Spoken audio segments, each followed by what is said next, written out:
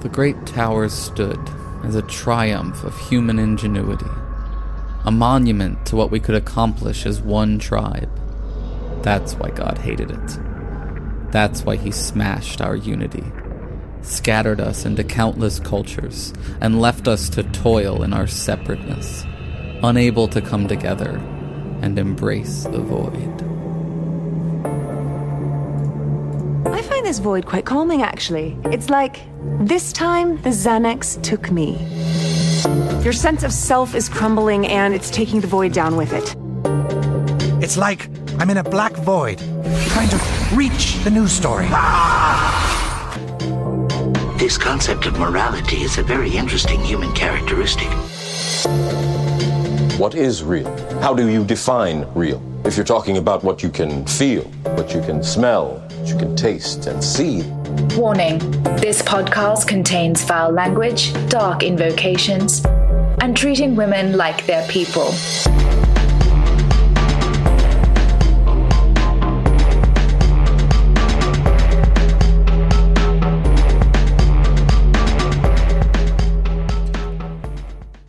Welcome, friends, to episode 101 of Embrace the Void, where dealing with shit makes you part of the tribe.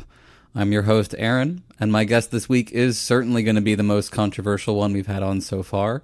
I'm very aware of the debate about the value of debates, the meta debate, as it were, and I'm sympathetic to folks who think that debates like this have little net value. If you are one of those individuals, this episode and the next one are likely not going to be your cup of tea.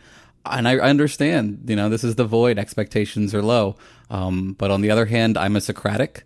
It's who I am. And I think that argument is one of the ways that we can try to gain understanding. And I think that the argument that we're going to have over the course of these next two episodes is at the heart of the void right now. So that being said, I will reiterate something that I say at the end of part 2, which is I really do not want this debate to be used as a cudgel against other people in the social justice warrior left who are skeptical of the value of arguments and choose to spend their time elsewhere. I don't like seeing when people who do try to engage are used as a weapon against people who have good reasons not to engage. So if you're sharing this around, please don't share it in that kind of framework. I really appreciate it. And that being said, let's get to the interview. My guest this week is Bo Winegard, assistant professor of psychology at Marietta University, co-host of the Cephalopod podcast, and contributor at Quillette magazine. Bo, would you like to say hi to the void? Yes, hello. Thank you for having me on. I really appreciate it. My pleasure. Thank you for being willing to come on and have a rousing disagreement. As I said for folks in the intro, I understand that people have disagreements about disagreements, but I think this is worth doing. To focus our disagreement here some, we decided ahead of time that we were going to kind of focus in on a moral question of whether society ought to try to achieve social progress by potentially changing human nature. And I think that'll involve some referencing to some empirical claims, and we'll do the best we can not to get too far into the weeds on any one thing, but I thought it would be productive if we limited our conversation that way so that we weren't being too overly broad. Also, to be helpful, I thought it might be good to lay out our personal biases and maybe find a few points of agreement before we move into points of disagreement. So I'll start for myself. I have no biases. Okay, great. I was going to ask. We'll get there, right? I'll say for myself, I have biases, right? Okay. I am a progressive social justice type, and I think partly because I'm an ethicist philosopher, my views are probably somewhere on the more quote unquote extreme end of where I think we should be, though my pessimism about outcomes, I think, often tempers my final policy conclusions.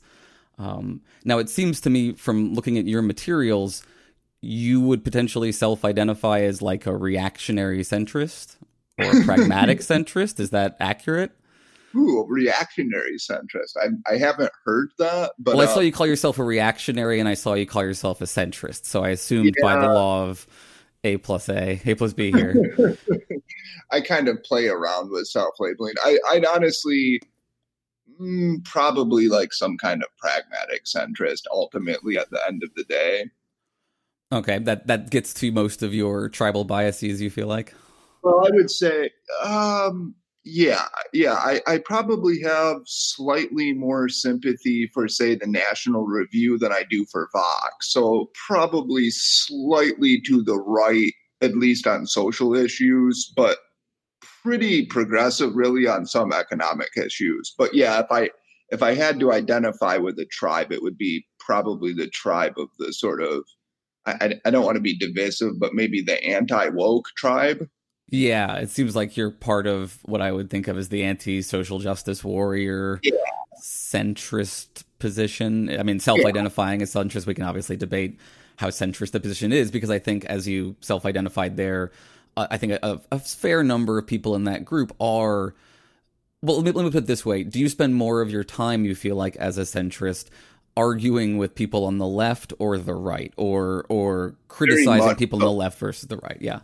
Yeah, good question. No, very much so arguing with people on the left, although I would qualify that, I think, two ways. One, because I'm an academic, I'm mostly around people who are on the left, and the problems that I see in academia, the bias problems, are mostly caused by people on the left. So I focus on that more. And then two, I used to be very much a person of the left. And so I think I got into this habit of concerning myself more with my tribe than other people's tribes. And perhaps that's just carried over. Yeah, I mean, I think that is a common thing that, like, individuals, that there's this sort of almost mindset of, like, well, the right's going to be the right, but, like, as a lefty, I can argue with other lefties, and that kind of morphs into only ever criticizing the left. Yeah, but I mean, to be fair, for example, I have certain, like I think I don't believe in whatever this means exactly. We could talk about that, although that'd be a side conversation. But I don't believe in free will, for example. I'm an atheist, so I have a lot of opinions that would cause consternation to certain conservatives. I just don't encounter them very often, so I don't have those debates. Right. I mean, my impression, and I've spent the past week consuming quite a bit of your material, is that you are someone who I'm curious if I can tease this out, that you are someone who still is sort of left, but that you're angry about certain interactions you've had with left individuals, which I think is making it a little harder for you to steelbot the leftist position sometimes. Sometimes that's probably true, and I will say I should probably do better about that. I really should. I think it's important to do that. And I do have productive conversations with lots of people who are on the left. But yes, I think there's an amount of frustration that's caused. I don't know if I want to go so far as to say anger, but definitely frustration that's been caused maybe in the past few years, and especially like more as I've gotten into studying human population variation, with just, I don't mind disagreement at all. I really don't. In fact, I love it. What I don't like is what I view as almost willful misrepresentation of things that I've said or that other people have said. That's what I start to get irritated about. Yeah, I think my impression is that all the groups, left, right, and center, are feeling a lot of that at the moment, that everyone... Yeah, that's probably true, yeah. Right, feels this anger and like... feels like they're the ones that are being, most mischaracterized or something like that. Sure. So good. So I feel like this allows us to at least be forward about our biases, even if we can't totally correct for them for our listeners. So let's talk about some things that I think we may be able to find some agreement on, and that we'll see if we can use. And if this goes poorly and we just start disagreeing, fine. But I think we can find some common ground here. So let me. Some of these are going to be normative or moral claims. Some of them are going to be empirical claims. But there is a method to this madness. So right. So Right. So my first question is, and I'm going to pose most of these as questions. Do you believe there are more or less moral ways to live? Yes, absolutely. Okay. So you are, I would argue, a kind of moral realist in the sense that you believe that there are objectively better and worse ways to flourish, or potentially objectively better and worse ways to act towards others, things like that. Yes. Okay, great. That's just a useful thing to put out there so that we avoid like the is-ought kind of concerns, because I do think that we're drawing on a similar, some kind of moral realist, similar foundations there. Great. So do you believe society can impact human nature by changing our beliefs and by changing our beliefs, our behavior, and our environment? Absolutely. Okay, great. So, and connected to that, right, would you agree that society has been a key, maybe the key part of human success as a species, because it allows us to change human nature much faster than just pure blind biological evolution? Okay, so I don't want to sound pedantic, but I do want to make a distinction between sort of changing human nature and augmenting human nature in a sense. So I don't think an iPhone particularly changes human nature, but it changes the way humans interact with the world and with each other in a way that changes human social arrangements. Which can then in turn have implications for everything, including human biology, right? Oh, yes, absolutely. But like, to be clear, I don't think, let me just take a concrete example. I don't think that there were differences, really substantial differences between the human nature of people in East Germany and West Germany before they reunited. But there were definitely massive social differences. Okay. But you do think, it seems from what I've seen, that you do think that there are some group differences in terms of the nature of certain populations.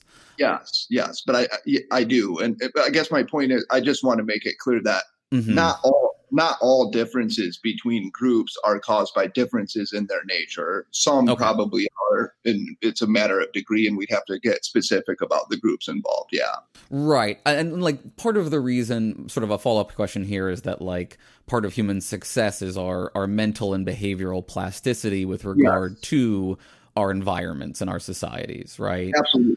Yeah, right. I would agree with that. And I think I lay these questions out this way because I think you and I mean, I've seen other people have this trouble as well, getting into discussions about blank slateism and like, you know, framing the argument in terms of whether people think that it's cultural or nurture versus biological nature or something like that. And those end up being proxy categories, I think, for whether a feature is more or less mutable, right? How easily can something be changed?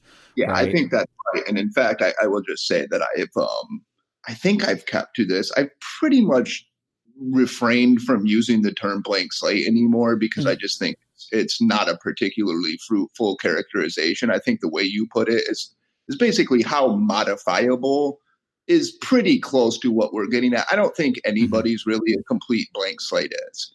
Right. I think the debate is really, are there certain features that are functionally essential in the sense that you're not going to be able to change them even with a lot of cultural pressure, right? Right, exactly. That's where I think the fight is a little bit. Okay, great. So... And so it seems like I think you would probably say yes, right? You believe that one of the major purposes of society in changing human nature, quote unquote, is changing how people act morally, getting people to be more moral, essentially. Oh, wow. I'm not sure that I would follow that. I would say it is getting people to work together more productively. And of course, part of that is moral. But like let's say declines in violence. So let's say we create social implements that, you know, social institutions that cause a decline in violence. Right. It's not clear. I'm not sure that I would call that moral necessarily. So like, let's say the rise of states in say 14 to 1700, that was coupled with a dramatic decrease in violence and homicide rates, let's say. Right. Now, was it moral? Not really, because it's not as if the states that rose were suppressing violence for altruistic moral reasons, right? Right, but you have, sorry, I'm going to keep referencing because I've listened through your podcast now. Oh, sure. Right, you seem to lean towards the utilitarian perspective that, like, it's the consequences that determine whether something is moral, not the intentions. So if we get, this to me is a weird distinction between politics and morality. To me, politics is morality on a larger scale with more people and more problems. But, like, following Aristotle here, I think that these two are fundamentally connected, that, like, the purpose of society, when it gets beyond merely survival, is promoting human flourishing. Mm-hmm. Okay, so I think that that's true. Okay, I do, but I the utilitarian framework can be coupled with at least a small appreciation of intentions, I think. So here's a question. Oh, of course, absolutely. I didn't mean to say otherwise. Yeah. Okay, no, I'm sorry. I didn't mean to suggest, but I think it's important just because it's not clear to me, for example, that we could describe Steve Jobs' behavior just making iPhones and getting rich as moral, even though it actually did lead, probably, although we could debate this, but let's just assume this is correct. It probably did lead to a dramatic increase in utility, at least in the United States and European countries, let's say. Now, is that moral? I don't know.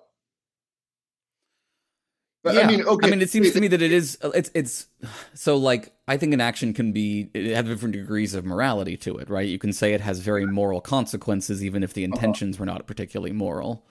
Okay. Right, or if the intentions were entirely neutral. Let's do this. I will agree with you in this sense, sense that, yes, what I would like from society is to increase people's utility, and ultimately there's a moral dimension to that. Sure. Okay, and maybe we can reinforce this a little bit with the next question, which is, do you believe that, like, there has been substantive improvement in the behavior of humans as a result of social changes in the past 300 years that have improved humans in terms of moral behavior and increased their quality of life? Absolutely, yes. Okay, great. And that would, I think, suggest that there is at least some connection between the goal of trying to make people more moral and trying to make people happier, right? Yes, yeah. So from these things, and there's one more claim here that I think will get us towards maybe some of our points of disagreement, but I've tried to put it in a way that I think is mild enough that I think you would have to agree here, is that a variety of systemic injustices, historic injustices involving things like race, gender, sexuality, other factors, immigration status, all sorts of things, have created systems of social inequality that are harmful to people, and that it would be better if they were done away with. Certainly, I would agree in the past. I suppose if we got into the contemporary scene, we would probably disagree. But let's agree that, yes, those have existed, and it's a good thing that we've made significant progress there. Yeah, and I mean, this is the sort of tension between this and the last question, is I do think that we have made significant progress, but I also think that in the present, this claim is very much alive and true. So we can make that, I think, part of our argument. Yes. So based on these premises, right, it seems to me this is where I end up a progressive social justice individual, right? If I buy all of these collections of moral and empirical premises, I get the conclusion that it is good for society to promote progress in human behavior, even if, some older generations or some groups that have certain entrenched power and stability are strongly adverse to those changes, and that, we improve society by reducing systemic injustice. And that's what I think most people, or I shouldn't say most people, that's what I think is the Steele-bought version of the progressive liberal position. Would you agree that is sort of a fair version of that position? And I guess I'm curious, what would be needed to get me from that position to your position? Well, so that's an interest. I mean, in the abstract, I would agree that, yes, that is the Steele-bought version of the sort of progressive position. Okay. And also, I completely endorse that version. Okay, great. So you are, this is why I get a little confused in the terminology, because it seems like you are a progressive liberal who's just frustrated by the current situation. Right, but here's where I think the details start to matter, because I think that why I would consider myself somewhat socially conservative, at least as I understand this steel-bodied conservative view of the world, is because I think that social order is precious and it's important to attempt to preserve it. And I think sometimes change that happens too rapidly actually causes more damage than good. And I would use examples such as the French and Russian revolutions, but there are other ones and we can talk about it. And I also think that, yes, I agree with you, even though sometimes you're going to upset, irritate, perturb the older generation, and that's a good thing. But we do all have like this sort of social covenant together that we have to attempt to balance competing interests. And if you irritate one segment of society too much, even if we think what we're doing is good, and we can get into that, that might actually lead to worse outcomes for everybody. Okay, so let's look at some concrete examples of what you're describing, because there has been radical social change in this country in our lifetimes. Yes.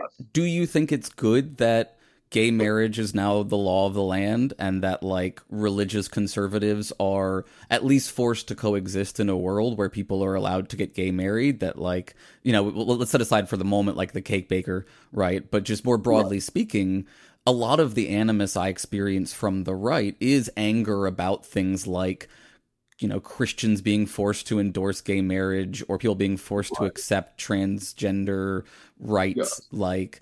But do you feel like those are good examples of successes on the social progress chart? Okay, so it's interesting. So let's take the gay marriage one. I'm open to debate about the wisdom of having the Supreme Court rule on that. So I've read people, and I read, for example, Justice Roberts' dissent in the Obergefell case, and I find that reasonably persuasive. However, I myself was a champion of gay marriage since, 1996 or something. So I personally definitely favored it. Yes. I think I would have rather the progression to gay marriage avoided the Supreme Court and just worked state by state. Although I'm open to arguments otherwise, but ultimately, yes, I am glad that we live in a society in which gays are allowed to get married. Yeah, I mean, it seems to me problematic when we do the solution of people get rights state by state, because there are a lot of people, especially lower income individuals, who then end up not being able to get access to their rights because they lack levels of mobility. Yes. I agree with you that like it should have gone through Congress rather than the Supreme Court. That's the legislator's job. The problem, it seems to be, is that we currently live in a country where, and this I think plays to a little bit of my concerns about taking the centrist mantle over the progressive, is that it gives the impression that the current conflict is because there are two extreme sides that are both being extreme, when the reality, I think, is much closer to there's one very, very, very extreme side, and the other side is being radicalized to defend itself from those levels of extremism, and that the first group is not the left. I'm not sure that I would accept that description, but let's just set that aside for a moment. Sure. Because I agree with you. I don't. The centrism that I would adhere to is not a centrism that says both sides are like equally this or that, and therefore we should work toward the center. The centrism that I subscribe to is much more of just a pragmatic philosophy that doesn't have like a strong ideology. It's like what works in specific cases. And it does emphasize compromise, because ultimately you have to live together with these people, and you can't cause too much alienation from another group. I get concerned about that. Though you would also have to acknowledge that there are important historic examples where the right thing does produce a lot of alienation at first that is then reconciled through further challenges. Absolutely. Right.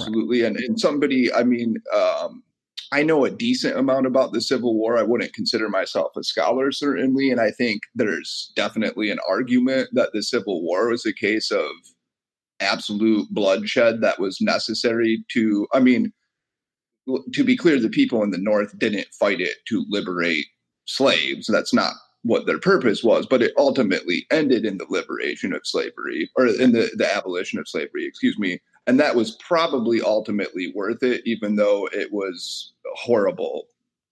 Okay, this is valuable because I think one of the things I often see lobbed at the left from the center is that the left is somehow a more dangerous source of totalitarian overreach than the right, usually relating to like the left believes in positive rights, whereas the right only believes in negative rights. Right.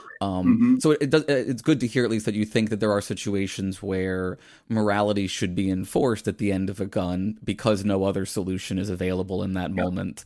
And that's, I do think that. Yeah. And that I think that the left can make that case sometimes. Yes, I agree with that. To be clear, though, I would be very circumspect about when we should enforce morality with a gun. Sure, it's obviously not the first resort. Right. Yeah. So, okay, let's get back to our topic a little bit here. If you think that gay marriage becoming sort of part of the nature of things, if that kind of rapid social progress is mostly a good thing, it sounds like, what are the examples that you have in mind of sort of rapid social progress in our society that is a bad thing? Well, okay, so I mean, let's go from the gay marriage to trans and then maybe to immigration, I think is how I'll work this. Okay. So gay marriage, I think, is a good thing. I think moving slowly on gay marriage, which actually really did happen in some sense, I think there was a slow, concerted effort to persuade people, and you just look at polls now, attitudes towards gay marriage, they're significantly different from what they were in, say, 1992, because persuasion won it there. And I think that's important. So you actually, the gay rights movement, if we could call it that, actually succeeded, I think, by persuading people, mostly. I mean I think it succeeded mostly by having everyone end up knowing someone who is gay. Yeah, exactly. And you can call that, I suppose, a kind of persuasion. It's unfortunately not a very rational kind of persuasion, right? I just want to sort of clarify, I guess I'm saying that, like, I don't think this happened because people were brought about to the right view through disagreement. I think it happened because there was enough of a cultural tip, and then everyone else came along for the ride. Yeah, I agree with that. I accept that. Although, I mean, like, I think the thing that's complicated with gay marriage is a lot of one's attitude toward gay marriage depends on one's attitude about marriage. And so, for example, in ancient Greece, I don't think it wouldn't make any sense to have gay marriage because they viewed marriage as this very this institution that was designed to procreate their society, right? And like, they didn't view marriage the way we have come to view marriage. So I think it's important to keep in mind that when we say right to marriage, that probably wouldn't make any sense if we were talking about a different society. The reason it makes sense... I mean, that's true of a lot of the rights out there, right? The right to free speech wouldn't have made sense to a lot of societies. No, I agree with that. But I guess my only point is to say that I don't think the prohibition on gay marriage was always motivated by anti-gay animus. In fact, I don't think that was the case at all for a lot of human history. Now, just in America, under Christianity. Yeah, Christianity certainly has a lot to play there. Yeah, I mean, I guess let's set that aside. That's getting a bit. Areas where I have concerns, though, because I think we agree on the gay marriage one by and large. Areas where I have concern is, for example, with trans issues, although I'm not an expert on these issues, so I don't want to, it's not like sort of my bailiwick, if you will, but it does concern me in that it appears that we're making very quick changes in our understanding of gender and who can participate in women's sports, etc., who can go in what bathroom, that these changes are disconcerting to people. And I think actually reasonably so. I can understand why people would be, and how many pronouns do we use? This strikes me as not as big a deal. I mean, like, as it is made out to be, right? So maybe we can debate this here a little bit. I understand that. Well, here, let me put it this way. First of all, right, much like you did with the gay marriage thing, I can point out that the debate between gender differences and the nature of gender goes back to Simone de Beauvoir, right? Goes back to the second sex, goes back to second wave feminism, not even third wave feminism, right? This whole idea that women are more than just their biology is not a new idea. It's just that we as a society have caught up in a sense with the idea that if gender really is a social construct and there are people who are suffering under enforced traditional gender norms that they don't like, that it would be better for them to be free to be whoever they are, just like we did with gay people. So I'm not sure how you get from there to like it's a justifiable fear of letting a trans woman go into a bathroom. Well, because I think I agree with most of what you said. I think the important thing here is, though, gender identity. So, let's suppose that you have 10 males who identify. So I don't know the terminology. I'm going to try to be cautious with it. So 10 cis males who are trans women. And so do we treat them exactly as we would treat biological cis women? I'm skeptical of that claim. I mean, So why are you skeptical?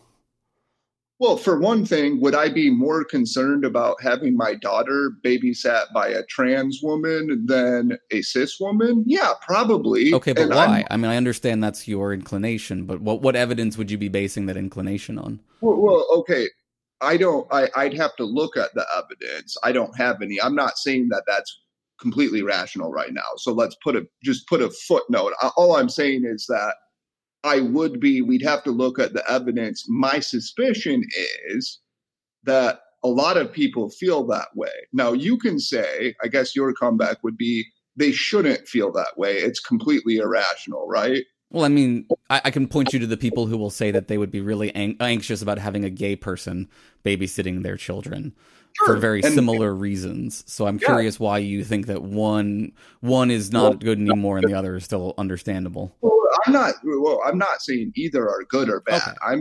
I'm saying I think it's reasonable. Let's go to sports where the evidence is clear and it's easier to talk about. Well, I want to be careful about going to sports here, actually, because I think that sports is a very special case and a wedge issue that is being used specifically to push the idea that trans women are not women. So I find it very important before we talk about sports that we first agree on some notion of the idea that trans women really are women and that it would be better in society. Whoa. Wait, hold on. Let me just say that sure. It seems like if we can't agree that trans women are women, right? And I'm not saying you disagree or either way, and we can't agree that as best as we can, we as a society ought to treat them as if they are women. Treat them as women, because that there is no distinction, right? If we really buy the social construct understanding of gender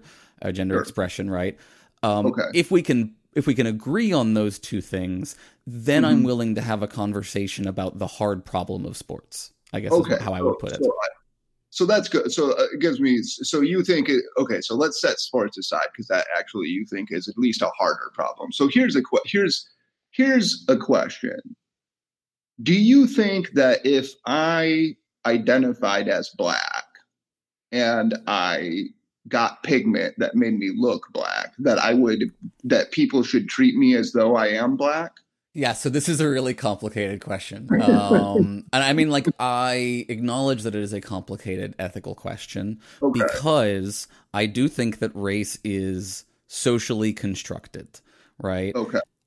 And the reason it is complicated is because there are social inequalities that exist in the world between groups, it seems to me, and that there is a risk that individuals could engage in a kind of oppression voyeurism by adopting a certain kind of identity, right, for the sake of a variety of problematic reasons. Now, I realize that there are similar arguments that could be made for trans individuals. And this is why I ultimately would say I think the goal should be a world where where inequalities between groups are eliminated effectively as much as they can be, and that in that world people should be able to be whatever color, gender, anything that they want, because I'm a neo-futurist. I think that like identity should be as constructed as it can possibly be. Okay, so that's interesting. Now, what I find odd, I will say, is the claim that somebody would engage in oppression voyeurism. So let me give you my interpretation of why people don't like it if you would identify as Black. Because what I think is people in our society realize that you actually get benefits for being Black. And what irritates people is the notion that I could turn myself into a Black person and then get benefits for that I haven't earned. Well, this is why I think it's a different question in the real world versus in a world where we don't have social inequality, right? Because, I mean, first of all, there's very little evidence that if you turned yourself Black, it would go better for you. Like, I think definitely would. I think statistically speaking, it would go worse for you, actually. Well, right, but we have to talk about what causes the disparities, right? Well, we don't, in the sense that if you're willing to just, if you just think that people are like looking at the numbers and assuming statistically their outcomes will be better if they switch colors, the reality is you are a much better color already than you could ever be in terms of your likely outcomes. Oh, I understand that, but I'm saying we have to look at what causes the outcome. So, for example, let's say men are, if we look at the distribution, men are better at, well, that's not a good one. Let me think of a different one. So let's say there are more Blacks incarcerated, right? And so you might say, well, if you turned yourself Black, then that would, I guess, increase your likelihood of ending up incarcerated. Correct. Yeah, but not if the cause of the incarceration is an actual disparity in crime rate, then it wouldn't. But the cause is not an actual disparity in criminal behavior. It's a disparity in policing behaviors. Okay, well, we'll have to have that debate some other time. But I mean, I think these are important. I mean, my point here is, right? Yeah, but here's my question. Yeah, go ahead. How about I ask you this question? I apologize for interrupting, but let me just ask this question, then we can go from there. If the fact of the matter is that converting myself into an African American would actually make my life substantially worse, then why would anybody be opposed to it? I'm actually imposing a cost on myself. Because people might feel like it's what you're actually taking on is a caricature of them, that it's there are problematic ways in which you are reinforcing some kinds of stereotypes by adopting their appearance while also adopting certain what you think of as quote unquote Black sets of behavior, for example. Okay. And these are similar arguments that you see with anti-trans activists will argue that like transgenderism is a kind of playing dress up at pretending to be someone you're not. Like an appropriation of female. Yeah, kind of cultural appropriation, right. Yeah, okay. But the thing is, you don't accept it in the transgender case. You don't accept that argument, right? No, and that's why I ultimately wouldn't accept it in the racial case either, right? Okay. If I really do feel like, I feel very bad for someone like Rachel Dolezal, and like I do think that there are people who would benefit from a even more, and this is why I'm a social progressive. I think that we have been constrained in so many ways by expectations and appearances, and so the more fluid we allow our expectations and appearances to be, the better off we'll be in a lot of these situations. I honestly can sympathize with that. I can see that argument, and like sort of the ideal world in that universe, I guess, would be one in which you basically get to choose an avatar and just be whatever identity you want. Exactly. I'm going to be one of the people from the Cats trailer. Okay. So, right. I've thought about that, and I totally understand that. So let's set that aside, though, just to point out, I think my problem with the trans thing, though, is like, in some sense, you're forcing people to lie, because when you say, that's going to be a tough one to make. Go for it, though. Okay. because when you say, like, biologically, we have no problem identifying most people's sex about, I don't know, 99 point something percent of the time. There are a few cases that are of intersex and it gets complicated. Yeah, and I also would put a pin in the fact that, like, we'd have to go back to the conceptual notion that sex is malleable, that biological sex is malleable, just like gender expression and things are. Okay, but biological sex has a pretty reasonable definition of just its anisogamy. It's which organism has the larger gametes. Yeah, unfortunately, that people who talk about biological sex differences absolutely never stick to just the gametes. They always want to talk about other features, and so you can't just say, well, it's easy to distinguish because it's just the gametes, because that's only used when people are trying to make that one little distinction, and then they go on to say a bunch of other differences. Okay, but there are downstream consequences from the disparity in gamete size, right? Potentially, but we don't know how they work very well. So, like, especially living in a society that has been heavily gendered for much of human history, it's hard for us to know how much of what we see in behavior, body type, expression, all these kinds of things is necessarily the result of purely having XY versus XX versus a variety of other factors. And that, like, again, it just comes back to, and we could change these things if we want to. We're, like, we could see in our lifetimes gene modification having to do at this level even. And the question that we were trying to debate here is that a good thing? Should we be allowed to develop that technology and present it to people who want to switch their gametes? Sure. But I think when we get to that point, I would answer your question a little bit differently. So if we imagine we're in the year 2300 and you can literally create whatever genome you want and you'll just have, like, whatever identity you want, I think we should behave differently in that world from the world we currently inhabit. I think we will behave differently. I think in this world we should behave as if we are trying to get to that world while harming as few people as possible along the way. Okay, but I don't know that I disagree with that. I'd have to think that through very carefully. I haven't come to, like, a strong opinion on that. But there is a difference, because if you're asking me to treat a trans, I have no problem using a person's preferred pronouns. I would personally do that. However, I do understand that there are a lot of people who feel as though they're being compelled to distort reality, and they don't like it. I think that's I mean, I get that they feel like they're being compelled to distort reality. As an ethicist, I get this all the time, though. You're compelling people to do X. You're compelling people to do... Yeah, we compel people to do things when it reduces the harm that they are causing to other people. And to say, well, you're forcing me to lie, that's not really accurate. Right? I mean, like, I'm not asking you to lie. I'm asking you to say... to refer to someone by their gender. And if you have an argument about gender versus biological sex, fine, whatever. But, like...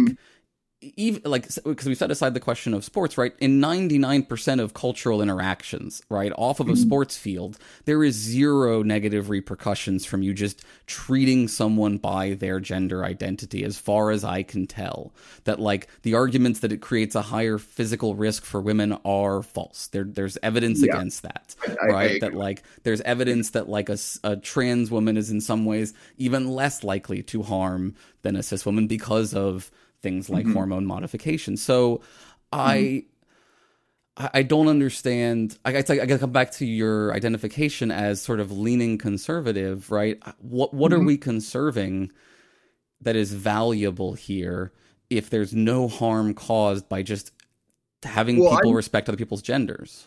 I would say the biological truth. So, like, for example, let's just ask this question. Suppose that I decided I'm going to identify as a camel. I'm not saying that this is exactly analogous with the trans case, but I just want to make the point. So if I say I want to identify as a camel, and you're going to call me a camel, and you're going to treat me as though I'm a camel, do you think that other people have to respect that? Do you think they have to treat me as though I'm a camel?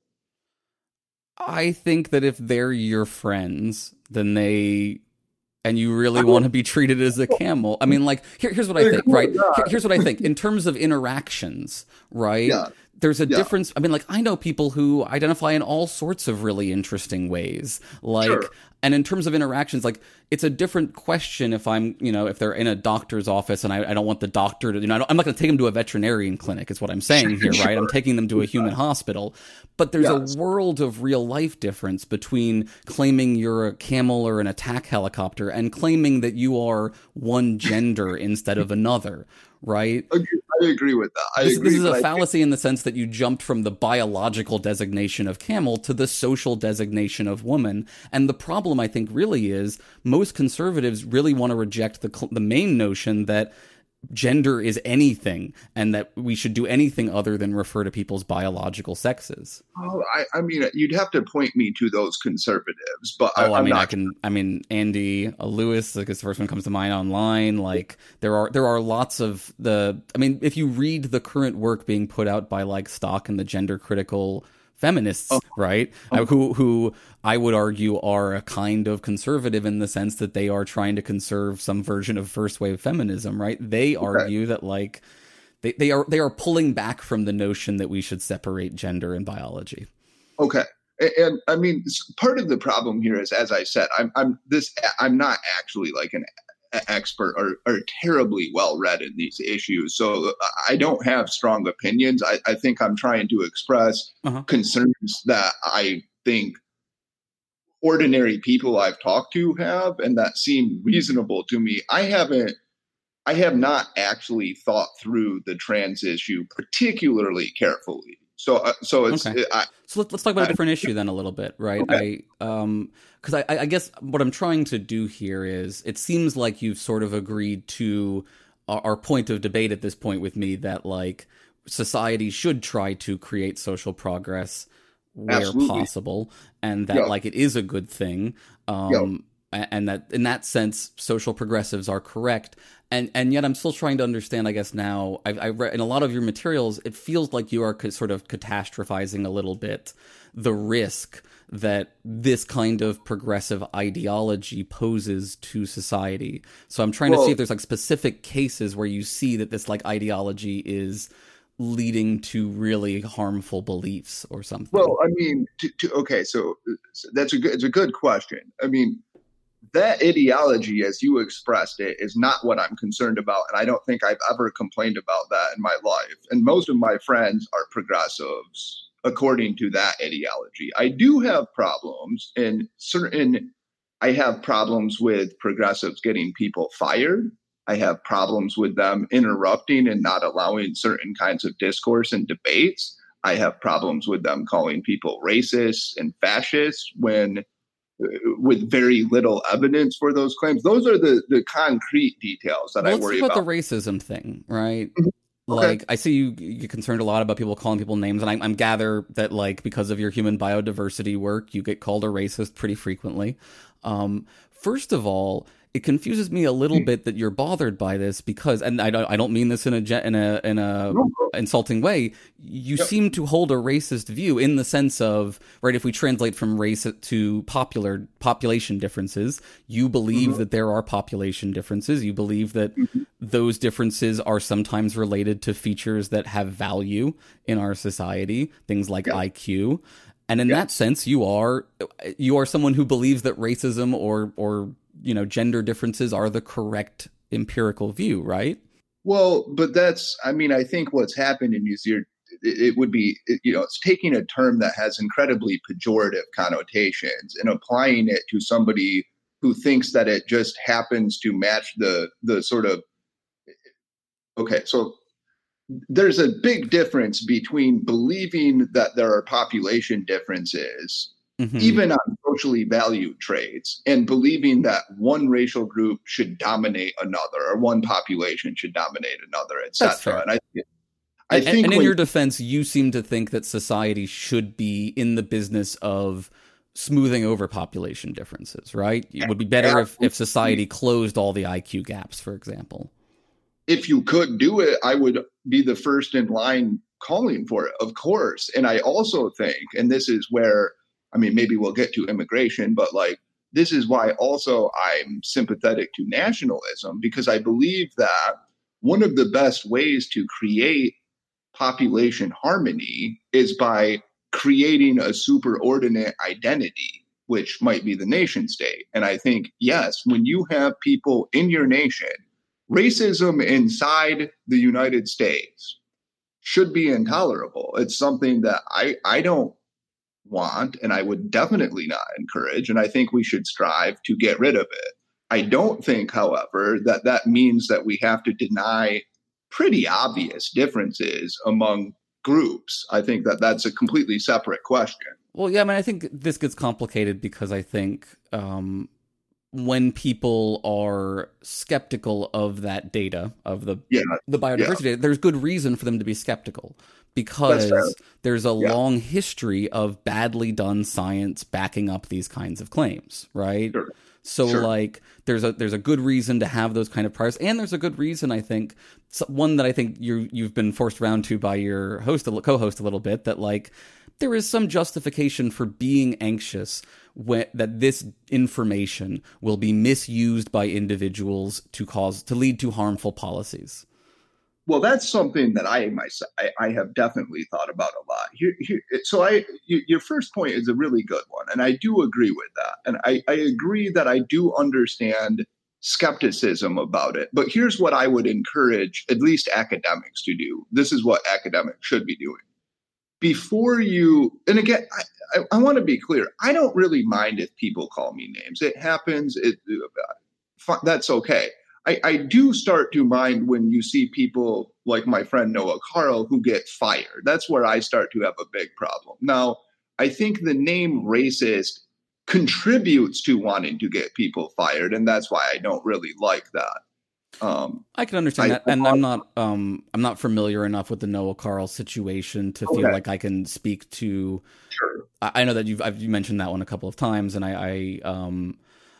the thing about the firing stuff and like deplatforming questions more broadly, like I think these are complicated questions as well, because it's very hard to draw the line between this person is doing overtly white nationalist research and this person is just doing research that just happens to come to the conclusion that, white Westerners are better. Right. So I'm not saying that you come to that conclusion. I'm just saying that everyone claims that they're the ones doing the objective research, right? No one puts on a twirly mustache and says, I'm the monster here.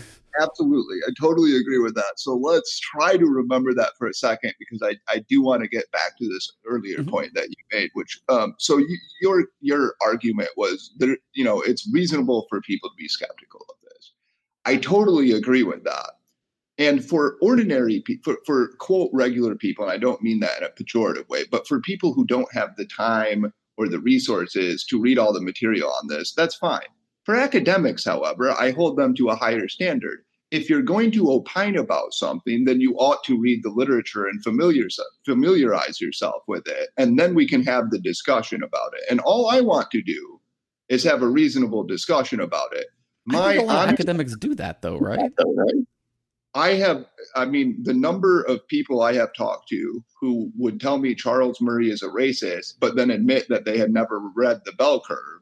It's a high number. And I will say also the number of people who have of academics or just people on Twitter. Yeah, academics, people that I knew in academia. Okay. And so, yeah, some of them do, and then they can disagree with me, and that's perfectly fine. But I have spent years reading the literature, and this is my mature conclusion. I believe that there are population differences, that there are some population differences on socially valued traits that are likely genetically caused. I don't know the exact proportion, but I just want to have a discussion about that. And I think I do understand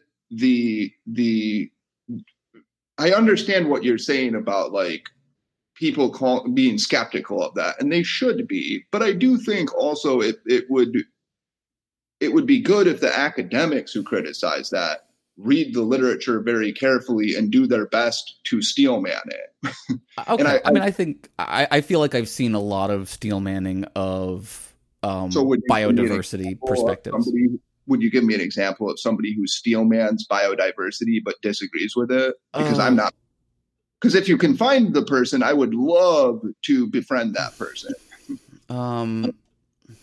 Yeah, there was some push back and forth about this. Let me see if I can find something off the top of my head here. I have a few friends, by the way, who disagree with me, and I feel as though they steelman it, but I don't want to say anything publicly about them. So there are a few people, but I don't know many. So I guess, for example, I thought that the Very Bad Wizards guys, I don't know if you listen to the Very Bad Wizards podcast. I don't know. They did a really great bit on racial groups and differences between races. And I think they did a very fair job working through the literature and still saying, this is not particularly indicative of the conclusions that a lot of people draw from these things. And that's the important part. Like, I don't see a lot of people who are saying there's absolutely no population differences, right? Okay. They debate what follows from those in terms of what we can say about things like inequality within society, right? They debate, and they also, I think, it's not just past fear. There's good reason in the present when we have, I think you'd have to agree, a president who stokes racial animus as a way to gain power, and that there is a large sort of resurgence since the Obama era of racial animus in this country, that like there is a hunger for people who will attack the leftist views about diversity and present a more scientifically coded, appearing neutral but very favorable ultimately to the conservative view. And this is what I really worry about with Quillette, is that it basically does exactly this. Okay, so I agree about Trump, definitely. I am very off-put by his rhetoric, and even though I am sympathetic to some of the sort of, if you could say it, let's say larger philosophical views of Trumpism, and we can get to those, I'm sympathetic to some of them. Mm-hmm. I find him, he is a repugnant avatar and actually does more damage to ideas that I would like to see prevail in the marketplace. And so in many ways, I'm disgusted by his rhetoric, yes. And I do agree that there is increasing racial tension in the United States. I would not, however, I think that some of it is obviously, the sort of Trumpist movement is to blame to a degree. A lot of the blame, though, I think, and this is where I'm sure we'll disagree, but I'm happy to discuss, should be put at the feet of the people who participate in identity politics with zeal on the Democratic side. And I've watched the Democratic debates for the two debates that they had for the new wave, and the amount of racial demagoguing on the stage was horrifying to me. I don't like it when Democrats do it, and I don't like it when Republicans do it.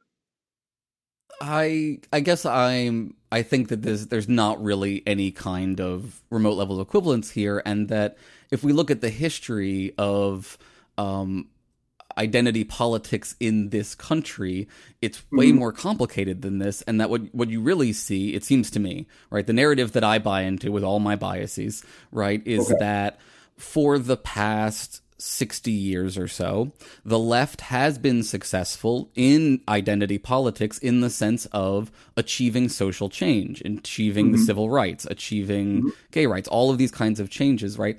Those successes in the form of identity politics, you're right, they helped specific identity groups, has enraged the right, who wanted to conserve a status quo that did not allow for a bunch of these kinds of things, and that's what's driving the animus on the right. But I don't think that we should ever, we have to live with that animus, but we can't roll back the progress for the sake of protecting those people. Well, okay, so I agree with almost everything you said there. I really do. I think identity politics are perfectly reasonable if you're a minority group that's actually significantly oppressed in a society. So I don't even oppose White people do identity politics all the time, though. We have to remember that, Trump won because of white identity politics. I agree. And you're going to see more of that. You're going to see more of the white identity politics because I don't think we've ever seen less of it. I've never lived in a time where there was not an overabundance of white identity politics. This is what I think is wrong about your account, is that like there was no white identity politics and then there was suddenly, but like white identity politics is American politics for hundreds of years. I agree with, I agree with that. But I think a nation, I can't think, I mean, there might be a counterexample to this, but nations generally have ethnic groups that are the majority, and inevitably they're seen as sort of the identity of the nation, right? And so, yes, I agree with you. In 1870, well, let's even go to let's say 1950. In 1950, you could say that was white identity politics in some sense, because whites were the majority. And if people thought of the United States, they would think of white people. And maybe that even held in 1975. But what could happen, and why I don't, my concern is, if we're going to have a functional multiracial society, every side either has to give that up or expect it from the other side. And it makes sense that what from the other side? Expect racial identity politics. I mean, when you get in a society that's going to be, whites are going to be the minority in the population by 2040, 2045, something right around there. Well, we'll see if we get there, but sure. Yeah, we'll see. We'll see if that happens. But like the current trajectory says so. And if we all live to that point, it makes sense to me.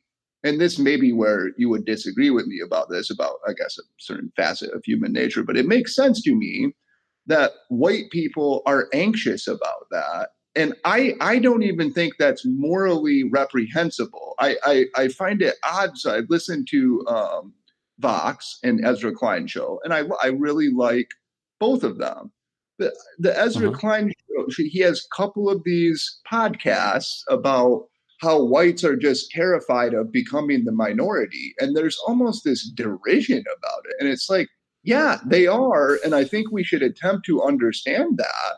And I don't think there's anything morally wrong with that. I don't think Japanese.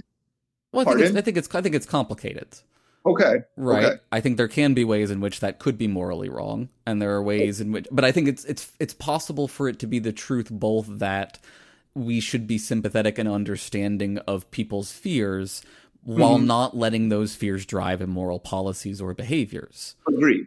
Right. So I mean, you can understand why. Here's another problem in all of this, right? I think you experience a lot of animosity on the left.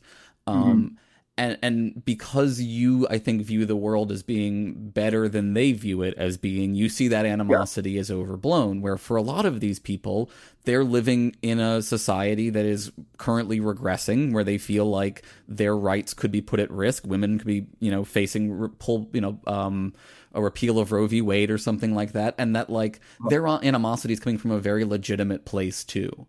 And I feel like a lot of the time everyone wants to say we have to be sympathetic to the animosity on the right, but the animosity on the left is so overblown. Okay. That's a perfectly fair point. And I don't disagree with that at all. I think that if there are real, but I think your example is a good example of overblown rhetoric on the left. So let's take the society and women. I think it is very hard to argue that our society is misogynistic. I just don't see the evidence. We just elected a president who said, "I grab her by the pussy." Okay, right. But you agree with me, right, that most people wouldn't defend that claim. No, I don't. I actually really don't now. I'm genuinely concerned that there's a majority, especially of men, who would defend that claim as locker room talk. Okay, well, okay. So they voted for Trump. I'm very concerned. Like, I don't know how you can dismiss this as like there's incredible evidence that we are, like, right now in our country, there are people openly debating, could a woman successfully get elected president in this country? Like, there are people who are hedging because of that. Yes, but most of the people, the evidence, and I'm happy to send you links afterward, the evidence suggests that, in fact, women candidates have a slight advantage. And Democrats know this. There's lots of evidence for that. Depends on the area, depends on the circumstances. There's a lot of factors in play there. I mean, I don't think that it's unrealistic that, like, it is a, you know, like, I think it's a risk worth taking. I think we need a woman to be president badly, but, like, I do understand. I do genuinely believe that there are people out there who believe that they love women, right? Who respect women, who think that women are great, who do not think that a woman can be president. Do you mean they don't think a woman can be president because she's not competent enough, or because she's not electable? Both. Some think that she's not competent enough, and some think that she's not electable. And I think that they're reinforced in these views sometimes by things like group differences, like saying, you know, women are less aggressive and therefore that's why they shouldn't be CEOs. That same logic carries over for presidents. Yes, women are less physically aggressive. That's a fact. Now, the question is, does that matter? And if somebody made that claim to me, I would say that's preposterous. If I heard a conservative say women shouldn't be CEOs because they're less physically aggressive by nature or something, I would think that was one of the more absurd things I'd heard. But I mean, in the James Damore memo, he argues that women do less well in certain certain jobs because they're less aggressive. Okay, but the Damore memo, I think, was a very judiciously worded document. Oh, I don't disagree, but he makes the exact claim you're saying is absurd. No, because most of what he talks about is that women have a preference for working with other people, and that they're higher in neuroticism, and that they're less competitive and aggressive. Yes, that there's less competitive. But his argument was about, he wasn't saying we shouldn't let them in. But you agree that it's important to separate two claims. Yeah, absolutely. I'm just saying that, like, it seems to me sometimes y'all are willing to pull on population differences to explain things, and other times you act like pulling on population differences to explain things like this is absurd. But, like, lots of people buy what you're selling and then carry it over into a lot of these other spheres, and it's not clear to me that you're conveying to them well enough that there's a substantial difference here. I'm not sure. I'm not even understanding the difference in this particular example. Here's the difference. There's a huge difference between saying, look, why is there a disparity in the world? So why do more male firefighters die than female firefighters, for example, per capita? Okay, we could explain that. If I said something else, if I said, we shouldn't have women firefighters because of X, that's a totally different statement. Sure. So that's what I'm saying is, like, Damore wasn't saying we shouldn't allow women in because X, Y, or Z. He was saying the likely reason there's a disparity in the field is because of this. Now, if yours, okay. And also, I just want to say, but he does follow up with the policy conclusions that we shouldn't be doing a variety of things to try to change this because those aren't going to be effective because of the differences in individuals' nature. Correct. He rejects the malleability stuff. Yes, I agree with that, and I tend to agree with him. But I think it's important to be clear about. Wait, you tend to agree that it is unchangeable and we shouldn't try to change it? It's not I mean, it depends on what we mean by unchangeable, right? So maybe let's get back to that in a second, because I like this. I like this point. So I think, like, the question we're debating is society sexist, right? Because what you're saying is, I'm being excessively charitable in some sense, I believe is what you're saying, to the animosity of white people who are, you know, they're concerned that they're becoming the minority. And I'm not as understanding of the legitimate anger and fear on the left. And one example you gave was sexism. And what I'm suggesting is this: we need to have an empirical discussion about, is society actually sexist? Because if it's not, if it's not sexist and racist, I think that it's not particularly healthful. It's not salubrious to constantly criticize society for being sexist and racist. I agree.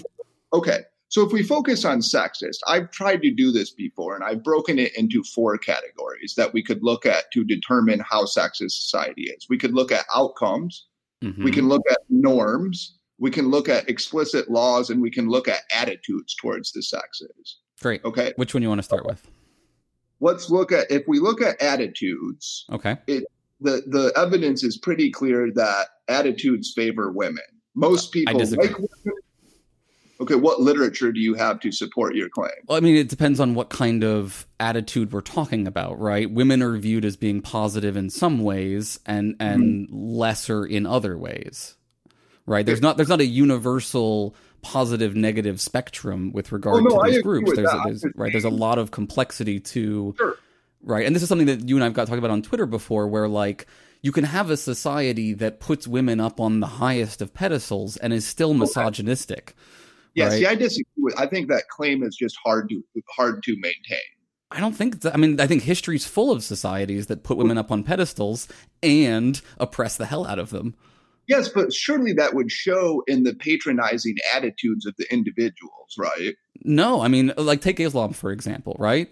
Women are viewed as sacred. Women are viewed as very important things, and that's why they are covered up by some people. Like, but if you asked a man, it depends on which Islamic society we're talking about, of course. Obviously, but I'm saying there are versions of that in Islam. Sure. Right? There are versions of this in Christianity, right? In almost every religion, you find some version of women are incredibly important for reproductive reasons, so we're going to treat them as sacred, and we're going to lock them up. Yeah. Okay, I agree. I mean, the lock them up part, I'm not sure about in Christianity, but I agree with all of the other. Okay, maybe, but here's the thing. If you asked a male, what do you think about women's capacity to reason? It's not as if Paul would tell you women are equally as smart as men. You would see in their attitudes that they would be dismissive and patronizing toward women while maintaining that they're like these sacred vessels of the next generation. That's what I'm saying. I'm saying, okay, so when men in our society say that the reason that women are underrepresented in the STEM fields is that they are just not as good at a variety of things that are essential for being in the STEM fields, is that misogynistic? No, I think that's an invidious way of framing what he wrote there. I mean, I'm not saying Damore wrote that. I'm saying there are people out there. There are a substantial number of individuals, some of them tenured professors at universities, who make this exact argument. I haven't encountered any of those. I think Lawrence Tribe was probably one. Or not? Is it? Who's the guy? Harvard dean. Lawrence Summers? Lawrence Summers, yeah, Lawrence Summers, basically. I think that's a very unfair characterization of what he said. He carefully went through 4 specific hypotheses for the disparity, and one of them was the variance hypothesis. The variance hypothesis suggests that there's more variance at the right end of the tail for men than on both sides, actually, on both sides for men than women. So what you see is like, in the extremes of talent, you might find more men there, but you also find more men in the extremes of, like, for lack of a better term, stupidity.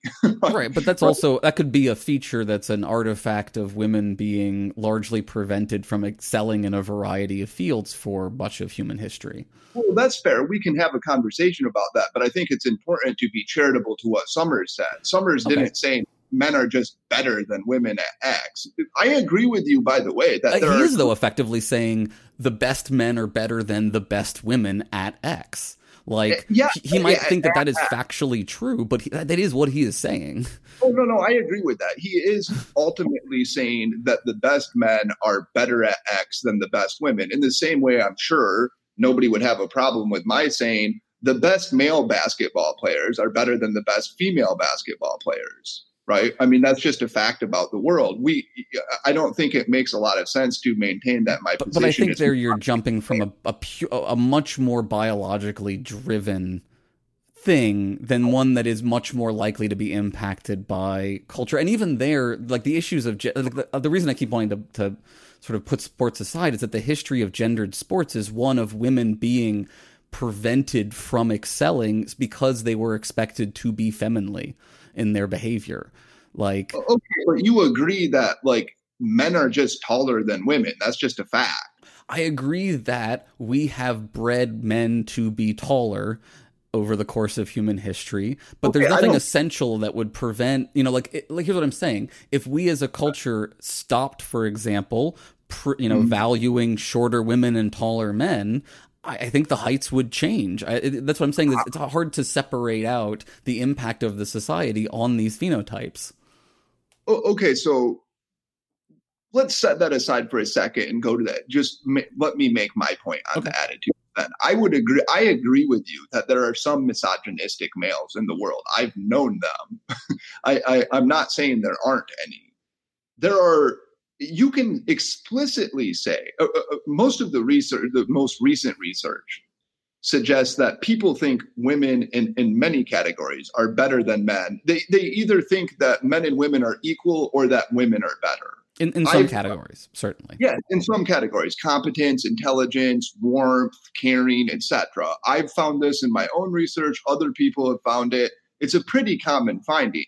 People generally prefer and think women are nicer in many ways than men, etc. Now, have you asked gamers about whether women are equally good at video games?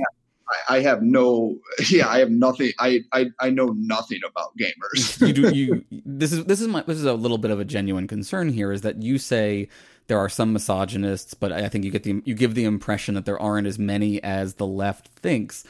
I don't think you've spent enough time hanging around the people I've interacted with. And I think part of the reason is you don't, because of your particular position and perspectives and things, you're not the one suffering constant harassment from men, right? There are a lot of women who will tell you a story about living in... Yeah, go ahead. Sorry.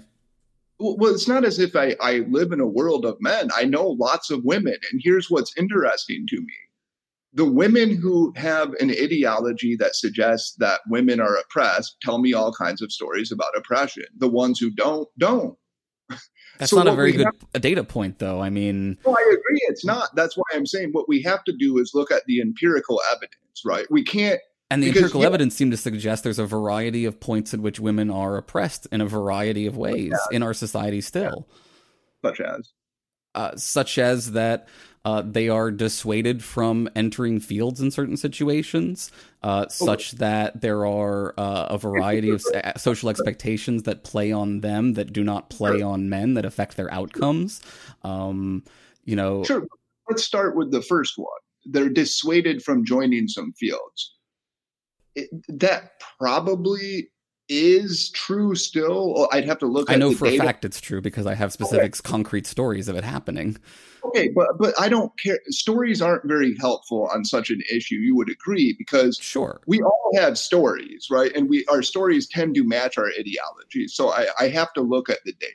No, I mean, what I'm saying is I don't have all of the numbers in front of me on this particular topic, but I'm pretty confident that I can point to a variety of metrics that show that, women are at greater risk for domestic violence, for example, right? And that... But that's not true. Men, I think that... it absolutely is true. It's just worse for women, obviously. That's what greater risk means. Oh, right. Yes. No, I agree with that. Absolutely. And outside of prison, they're at higher risk for being raped. Absolutely. There are things in the world that are unfair to women. You'll get no argument from me. They have to get pregnant if they so choose, and that would be awful. I don't want to participate in that. I agree with you on that. But if you look at a variety of outcomes that we can quantify, women do better than men in Western society, right? Now, how about in terms of net wealth? No, men do better. Absolutely. How much better? I don't know. I don't have the number. I would bet it's like orders of magnitude better. And this is my point, is that, like, yes, women do better on the metric of people think that women are nicer. Men do better on the metric of holding power. Yes, I agree with that. But so this is where we would, so women also do better on many metrics. They live longer. They report being equally or more happy than males. They're equally or more educated in Western societies, etc. So if you put together like a sort of quality of life composite, people such as Geary have argued that's the best way to measure it, because if we're utilitarians, that is what we ought to care about. in a variety of Western societies, women have better outcomes than men.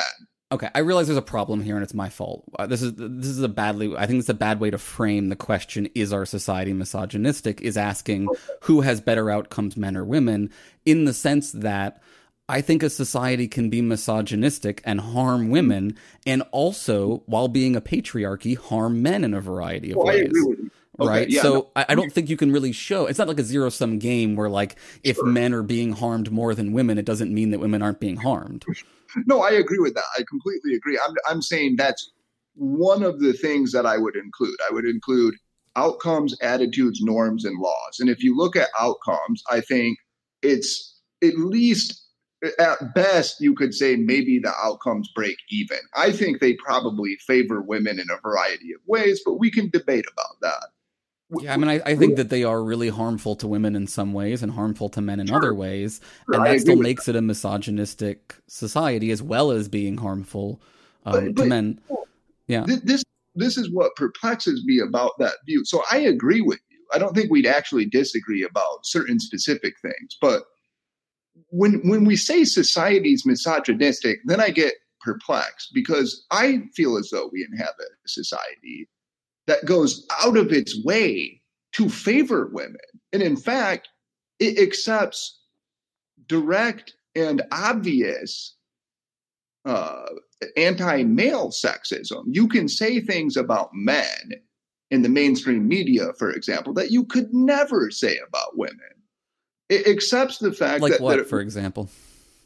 I'll give you multiple examples, but like one that sticks out to me is how you had these articles. Vox had a couple headlines like this: white male tears. This is what white male anger looks like.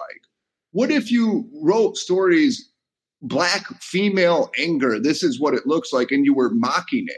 I see those stories a lot on the right. I mean, like, I see nothing more from the right than pictures of women crying and like, this is what you look like kinds of memes. See, maybe we are participating in a different right world. I think the reality is you don't get confronted by the right, so you don't interact with them very much. So you have a particularly rosy view of the right. Oh, I mean, I listen. I read the National Review every day. The National Review is not the right at this point, though. Like, they have been excommunicated. They are in exile. Like, okay, what do you mean by the right? Then? By the right, I mean the majority that are likely to might re-elect Donald Trump. No. But what media outlets do you mean? Fox News, which is incredibly right-wing and is full of this crap. I do have to say I don't pay a lot of attention to television news or Fox News at all. Okay, so InfoWars, Daily Caller, I don't like InfoWars either. I consider that just crazy. but I mean, like, Ben Shapiro. Ben Shapiro talks this way all the time. I have not heard or read like a particularly misogynistic statement or tweet from Ben Shapiro. So you'd have to draw my attention to it. I mean, Ben adheres to a particularly orthodox religious group that has particularly regressive views about women. I feel like it wouldn't be that hard for me to find some sort of arguments along those lines. So he certainly has been very, very negative towards feminism and very, very negative towards modern conceptions of womanhood that don't fit the traditional roles. That's probably true, and I definitely accept that he's been very critical of feminism. But here's a question. So I was just thinking about this when we were talking. I think you were going to bring up abortion law. Mm-hmm. So one problem is, like, I've had this discussion with other people too, is like, how do we... So if you look at the breakdown in support for pro-choice, pro-life in the United States, it's basically the same among men and women. And so is it misogynistic to oppose abortion? I mean, yes, it is, but it's a harder case to make than just more women are against something, therefore it's misogynistic. No, I don't disagree with that, but I guess I'm saying, like, I think one can be against abortion without being misogynistic. Now, I'm personally pro-choice, but I sympathize with anti-abortion advocacy, and I don't see that it's misogynistic. I think you can be against abortion without being the kind of explicit "I hate women" misogynist, but you can be the kind of individual who thinks women shouldn't have complete control. And let's move away. Let's shift just slightly here, right? So instead of talking about abortion, let's talk about birth control, okay? Because you said you believe that men and women are equal under the law, right? Yes. Do you have any procedures that you would have to get approval from your wife before you got that procedure? Not to my knowledge. No, but women do. Women have specific procedures with regard to things like getting IUDs put in, where some people want to make it, and in the case it is illegal for them to do it unless they are married and have the approval of their spouse. What state is this? I need to look at the specific states, but it's especially with things like getting your tubes tied, getting whatever. But we were talking about IUD. I don't know the specific laws about various surgeries. I'd be shocked if that were true. The IUD, I don't think that. I'm not sure if it's specifically the IUD. It's certain kinds of long-term birth control.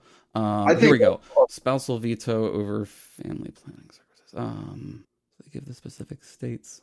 I'm not seeing the specific states here. I can't imagine a law like that would possibly hold muster. Oh, I mean, there absolutely are laws on the books right now. I believe I'm trying to find the confirmation here, but specifically with tubal ligation, where you get your tubes tied. I just find that absolutely. I mean, if it's true, I would consider it a very bad law, I mean, I agree with you that it's a bad law, but your claim was women and men are equal under the law, and that's false if this is the case, correct? Here we go. Jay Levine, a 34-year-old in California, has tried to get her tubes tied 3 times over the course of 15 years. She still hasn't been successful. So this is California. Okay.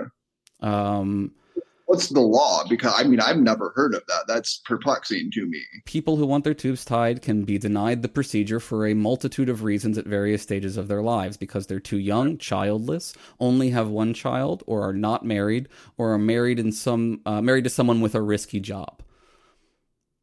Okay, but those are okay. So, but let's be clear that those are different.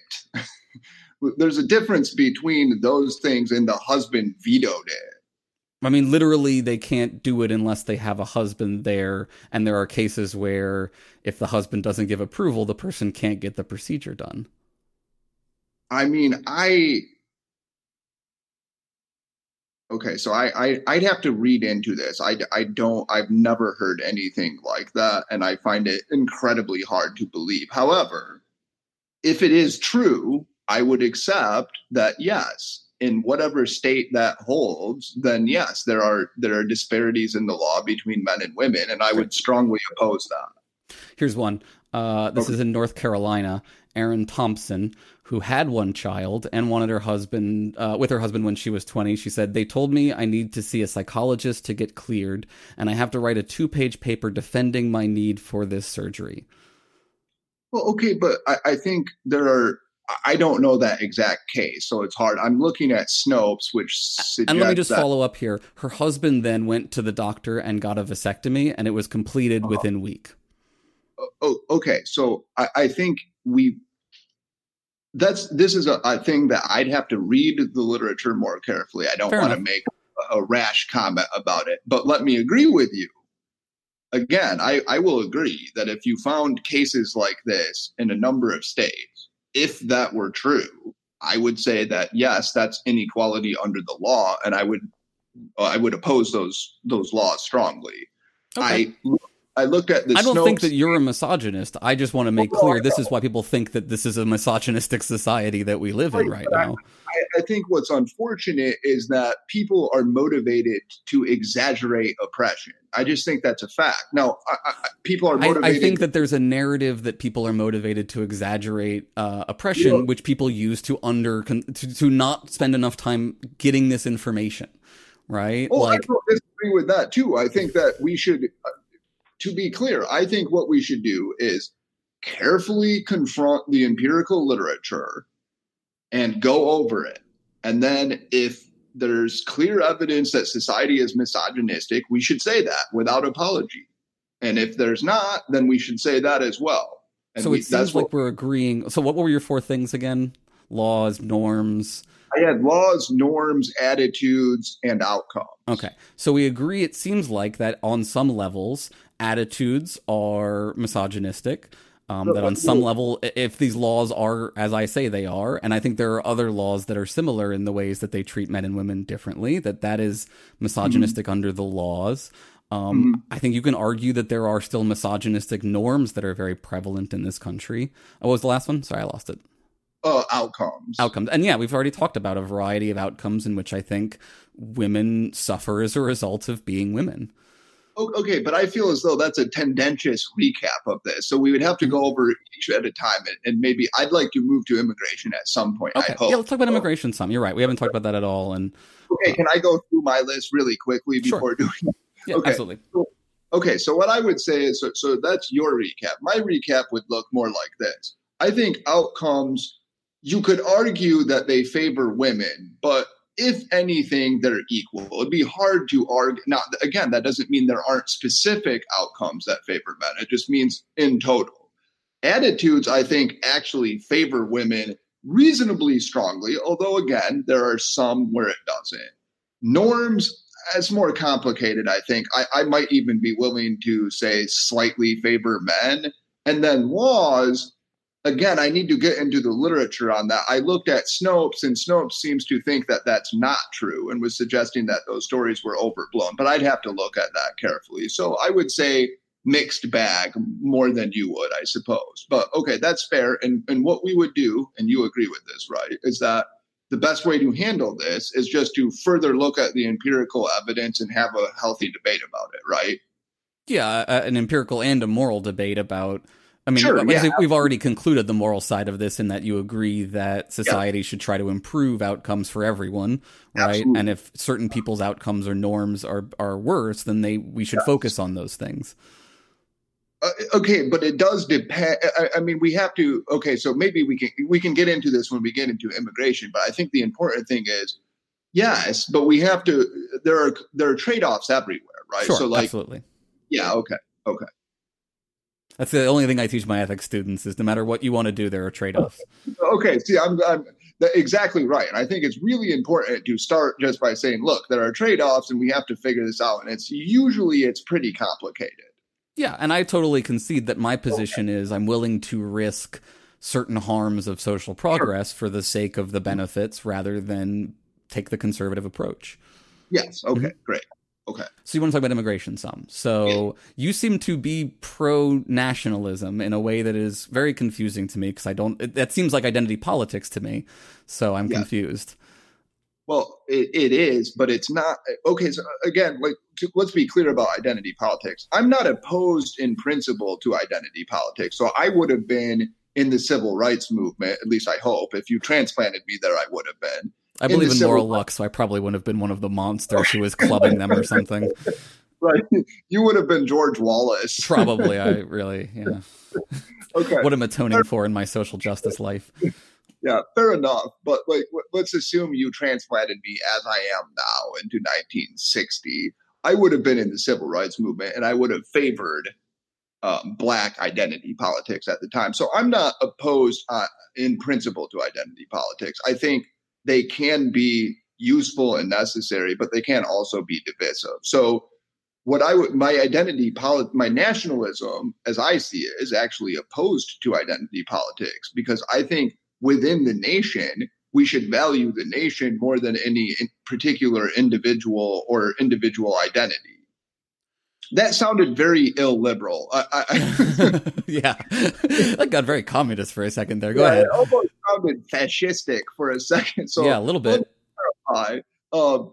That's not actually what I guess what I mean is there's a place for individuals and individual identity and identity groups, but I do like the notion that you can have a nation that binds and solders those together in a way that I think is healthy. It binds them to a sort of superordinate identity. I guess that's what I would say. And so I don't see that as identity politics. I will frankly admit that my immigration policy would end up being probably identity-based, yes. Okay, well, let me just first say, I mean, from the evolution of the state perspective, I think that the purpose of the state as a social contract kind of person is to enforce the social contract, and that often can take the form of certain kinds of cultural, not uniformity, but like expectations that a culture, asserts on all of the individuals, and that can sometimes be a good thing, though it can run risks. Obviously, it can go awry. So I'm not opposed to that particular idea. Okay. I think, I get nervous about it reifying differences that don't exist between people. Yeah, I do too. Okay. So what is your immigration perspective then that treads more towards identity politics? Well, I think what happened, if I remember correctly, when we started discussing on Twitter, the discussion was about, and this is, I will say, and again, I mean, I'm used to it. I don't want to sound like I'm whining about this. I'm pretty used to it, but I was a little befuddled by the way people interpreted this tweet, in which I talked about designing an algorithm that would pick best immigrants. And my argument was, if you did this, and if it happened to pick 85% European, I'm okay with that. I wouldn't have a problem with that. Whereas you wouldn't be concerned about the way that algorithm had been programmed? Yes, but that's a separate question, and that's what people glommed onto. And for the hypothetical, I was saying, let's just assume this really is the best algorithm. So what you really mean to say is, let's assume that white people are better immigrants? No, let's be clear that let's assume Europeans are better immigrants to a predominantly European cultured country. Okay. Yeah. I do think that that's likely true. Okay. Based on what? Based on cultural affinity, based on also, this is maybe a more controversial point. And I should just say, I'm not exactly sure how I feel about this, but yeah, I'm not even sure it would be problematic for a country to have specific demographic preferences on immigration. I'm not sure why that is ipso facto evil or racist. So that would be my boldest claim. But let's ignore that one just for a moment and say, if I'm concerned about the quality of the immigrants for assimilation, etc., yeah, I think it's likely that I know people have argued against this. And so if it's true that I'm wrong, then fine. But I think it's likely the case that European immigrants would likely assimilate better and be better immigrants from our point of view. So this is the first point here, I think, right? You're talking about best immigrants, and then you talked about assimilating best.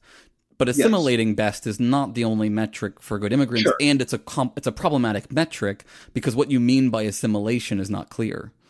Yeah, that's fair, and that's one of those things that's like very difficult to define, but we could operationalize it in various ways. Well, what do you have in mind when you think of good assimilation? So I have in mind the way that, say, Irish people in the United States are viewed as people in the United States rather than Irish people, and they don't pursue what they view as their own shallow interest anymore. Really? You don't think there are communities of Irish individuals who identify very strongly as Irish and promote Irish interests? Sure, but sure, there are. But we don't have, there aren't national disputes about how many Irish people we have in Congress, so far as I know. But that could be a result of other factors having to do with the way that society views certain immigrant groups versus other immigrant groups, totally separate from how integrated those groups have become. Yeah, right. Let's suppose that I accept that. I think society's perceptions matter here too. And I think this is what we were disagreeing about, because what I was saying is, if demographic diversity seems to cause contentiousness and fractiousness, then we should be careful about it. And I think that's what you were because what your claim is we should attempt to change their opinions in the way they deal with demographic diversity. Right. I mean, yeah, it seems to me that just like sexual diversity, right, makes a lot of people very anxious. It doesn't mean that we should then not allow gay people to immigrate. Sure. Right. right? Okay. That's the extra. I think that's not like the Steelman version of my. Well, position. but I'm just sort of right. I'm giving an uncontroversial example, right? Yeah. One that we would both agree on. Okay, we but both like, agree. What about Chinatown, for example? I lived in near New York City, and like I go to Chinatown to get great Chinese food. Right. Should we be telling Chinatown to break it up and move along? Like, yeah. So it's an interesting example, and you can think of lots of examples that are similar to that. I think one reason that Chinatowns in San Francisco, New York, etc., don't cause consternation is because Northeast Asians right now are a very small subset of the population, and there isn't a lot of clamoring for more Northeastern Asian representation in government and in society more broadly. There just doesn't seem to be an activated sense of competition among the dominant European group or Black and Hispanic groups and Northeast Asians. So I think it ends up, it's more innocuous. The smaller the number, but that may be the result of the model Asian kind of problem.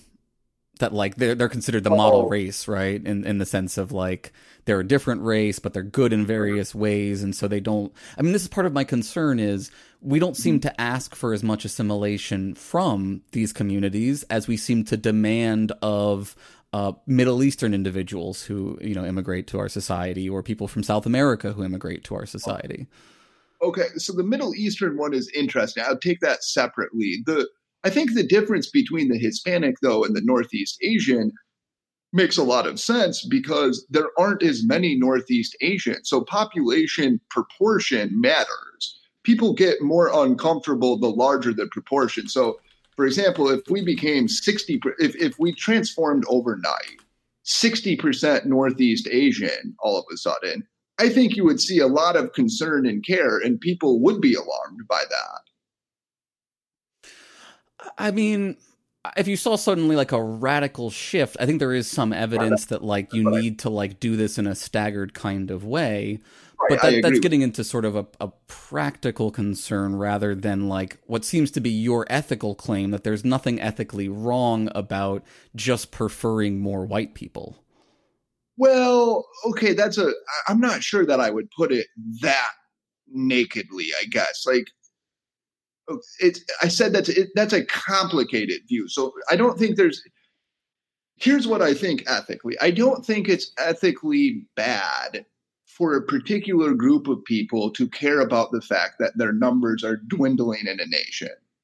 I think that it makes a lot of sense to me. If Japan started, if Japanese people in Japan became 60% of the population over a period of 50 years, I would totally expect and understand demographic concerns from those Japanese people. Now, I would just think that we should meet those demographic concerns. And this comes back to how it's being done, right? If you're oppressing the Japanese by enforcing people on them, that's a different conversation than if just natural demographic trends, which is largely what's happened in America. But some people would view it as forced. I think it would be accurate to say that a lot of what happened with immigration policy happened without the input of most humans, because most citizens in the United States, because both parties essentially agreed to keep it off of the debate table until, say, 2005, 2006 or something.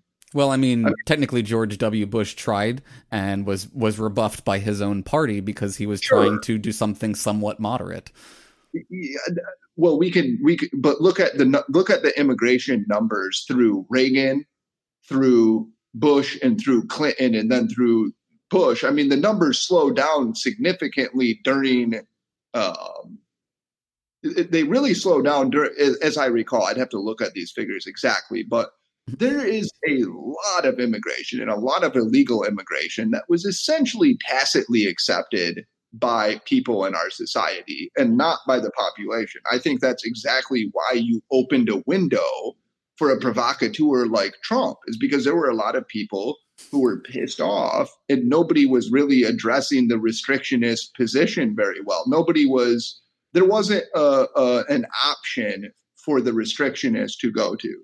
I mean, my understanding of the history of the southern border is it was more of an open border up until the conservatives decided to try to lock it down and talk a lot more about illegal immigration, specifically as a way to animate white voters. That like this was a very, very deliberate tactic to create a boogeyman that would be used to rally votes. So, I mean, there's a lot of evidence of that process. That seems like a pretty, to me, that seems like a tendentious account. I think both political parties basically removed immigration from the political sphere of debate. For very different reasons, though. I mean, look at Obama and the Dreamers, right? Obama didn't fail to move on immigration because he didn't want to. It was because there was no one who would talk to him on the right about this conversation. Totally agree with that. That's past when I would set the sort of elite party consensus. I think it broke down by the time you get to Obama.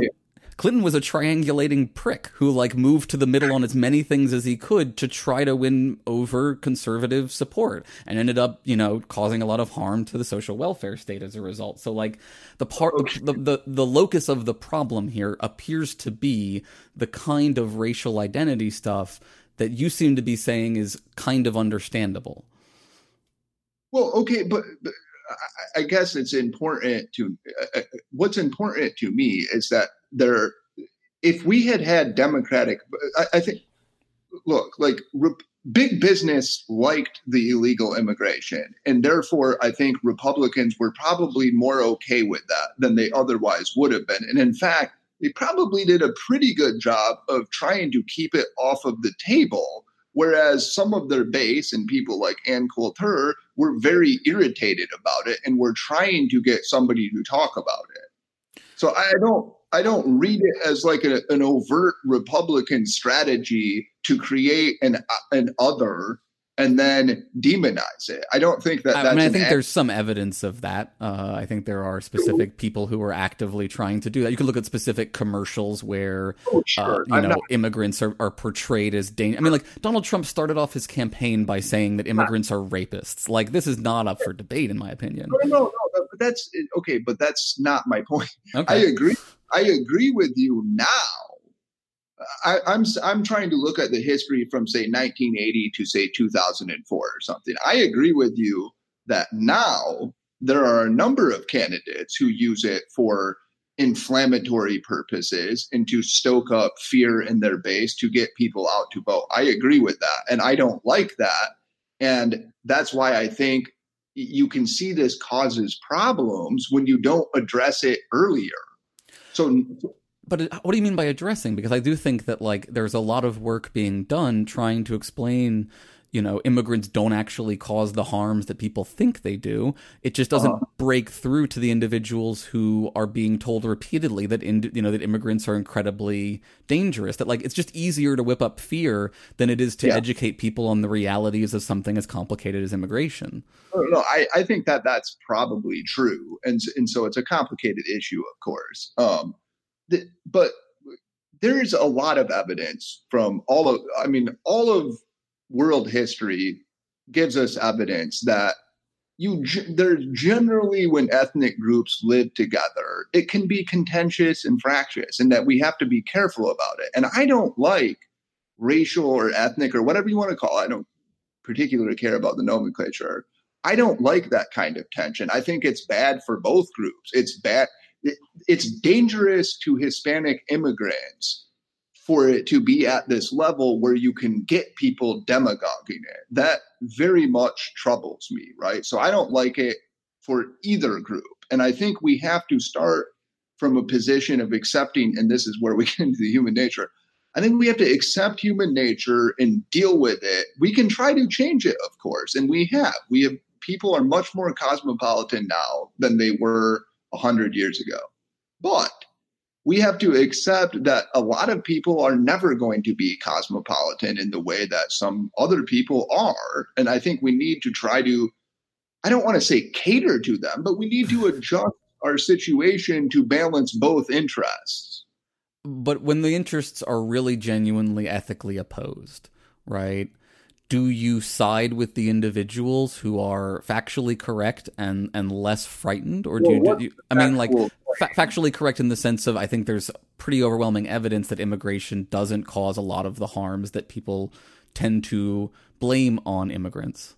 I agree with that. I think that it probably doesn't cause certain kinds of harms that people attribute to it. I think it causes it.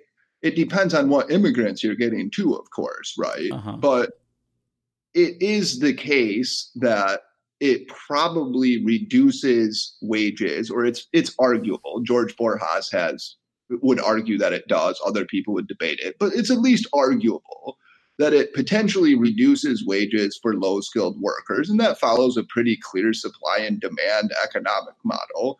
And it also causes it can cause a breakdown in cultural cohesion, because if you've ever been in a neighborhood that changes rapidly and the culture changes, it's distressing to people. And I think that's understandable. I understand why people are distressed when their culture changes. I understand why people are distressed. Just like, I mean, to me, the argument you're making is functionally identical to the argument against desegregation in the South. And that's why I think, that it's ultimately a problematic argument, is that it follows this same kind of form.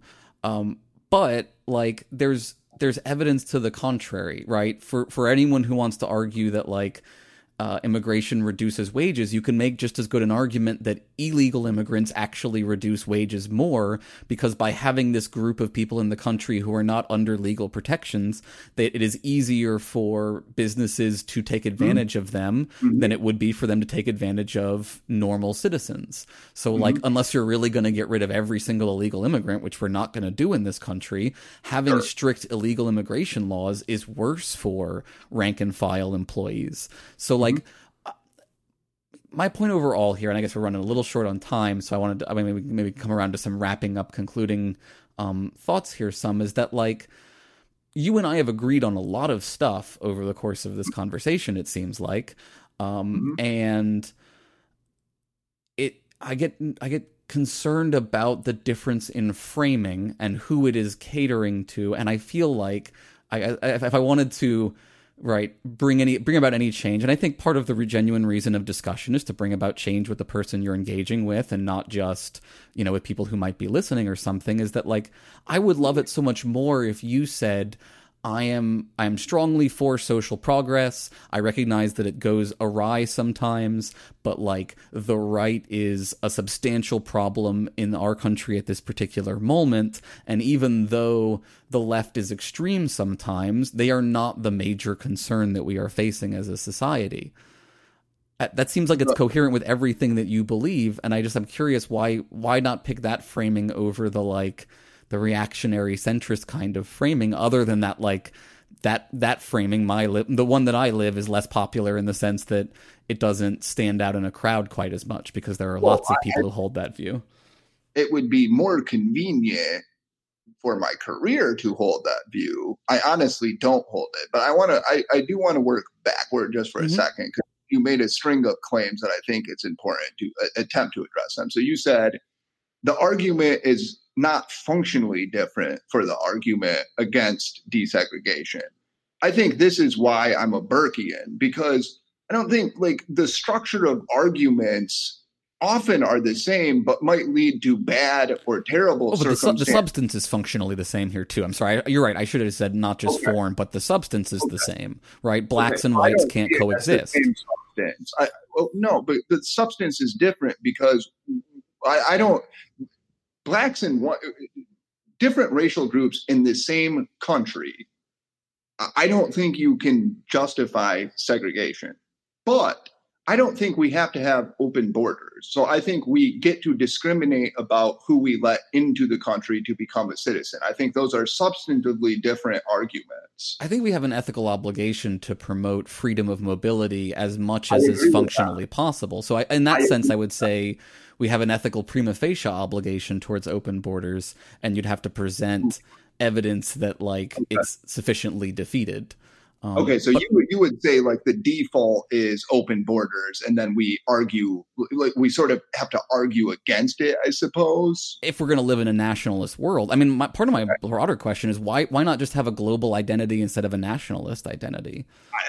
That's a very good question, and what I would say is, if I thought that were possible, I would promote it. I just don't think that it's possible. I think everything about human history and human nature suggests to me that humans form splintered identity groups and battle against other identity groups for limited resources, especially for limited prestige, which they want. But the history of humans has also been the move away from smaller groups towards larger groups of cohesion. Absolutely.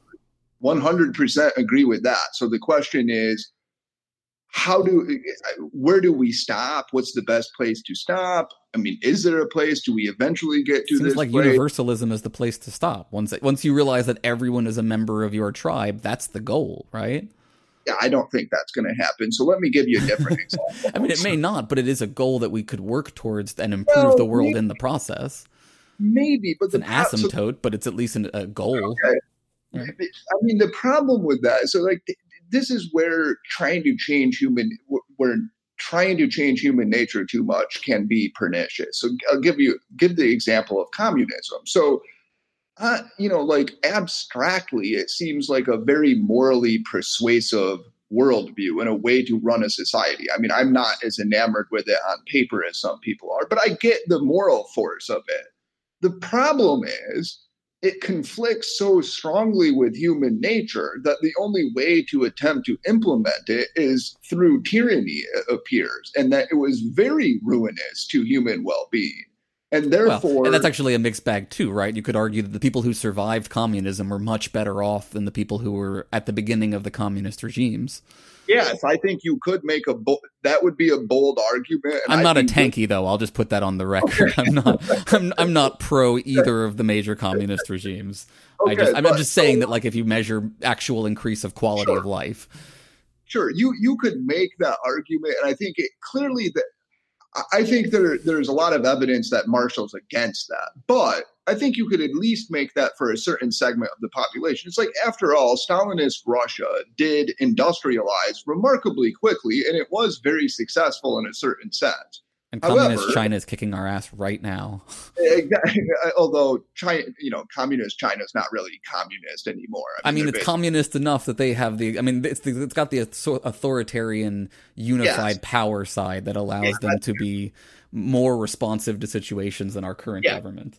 Yeah, I totally agree with that. Yeah, that's fair. But I guess the point is, there comes a point where the moral ideal is actually immoral because it conflicts so much with human nature, and the amount of suffering that it would sow in the world is intolerable, and we should reject it. And I can think of a different example, so I'll use this one. So there are people who make the argument that preferring your family to strangers is a moral failure of humans. It's a moral limitation.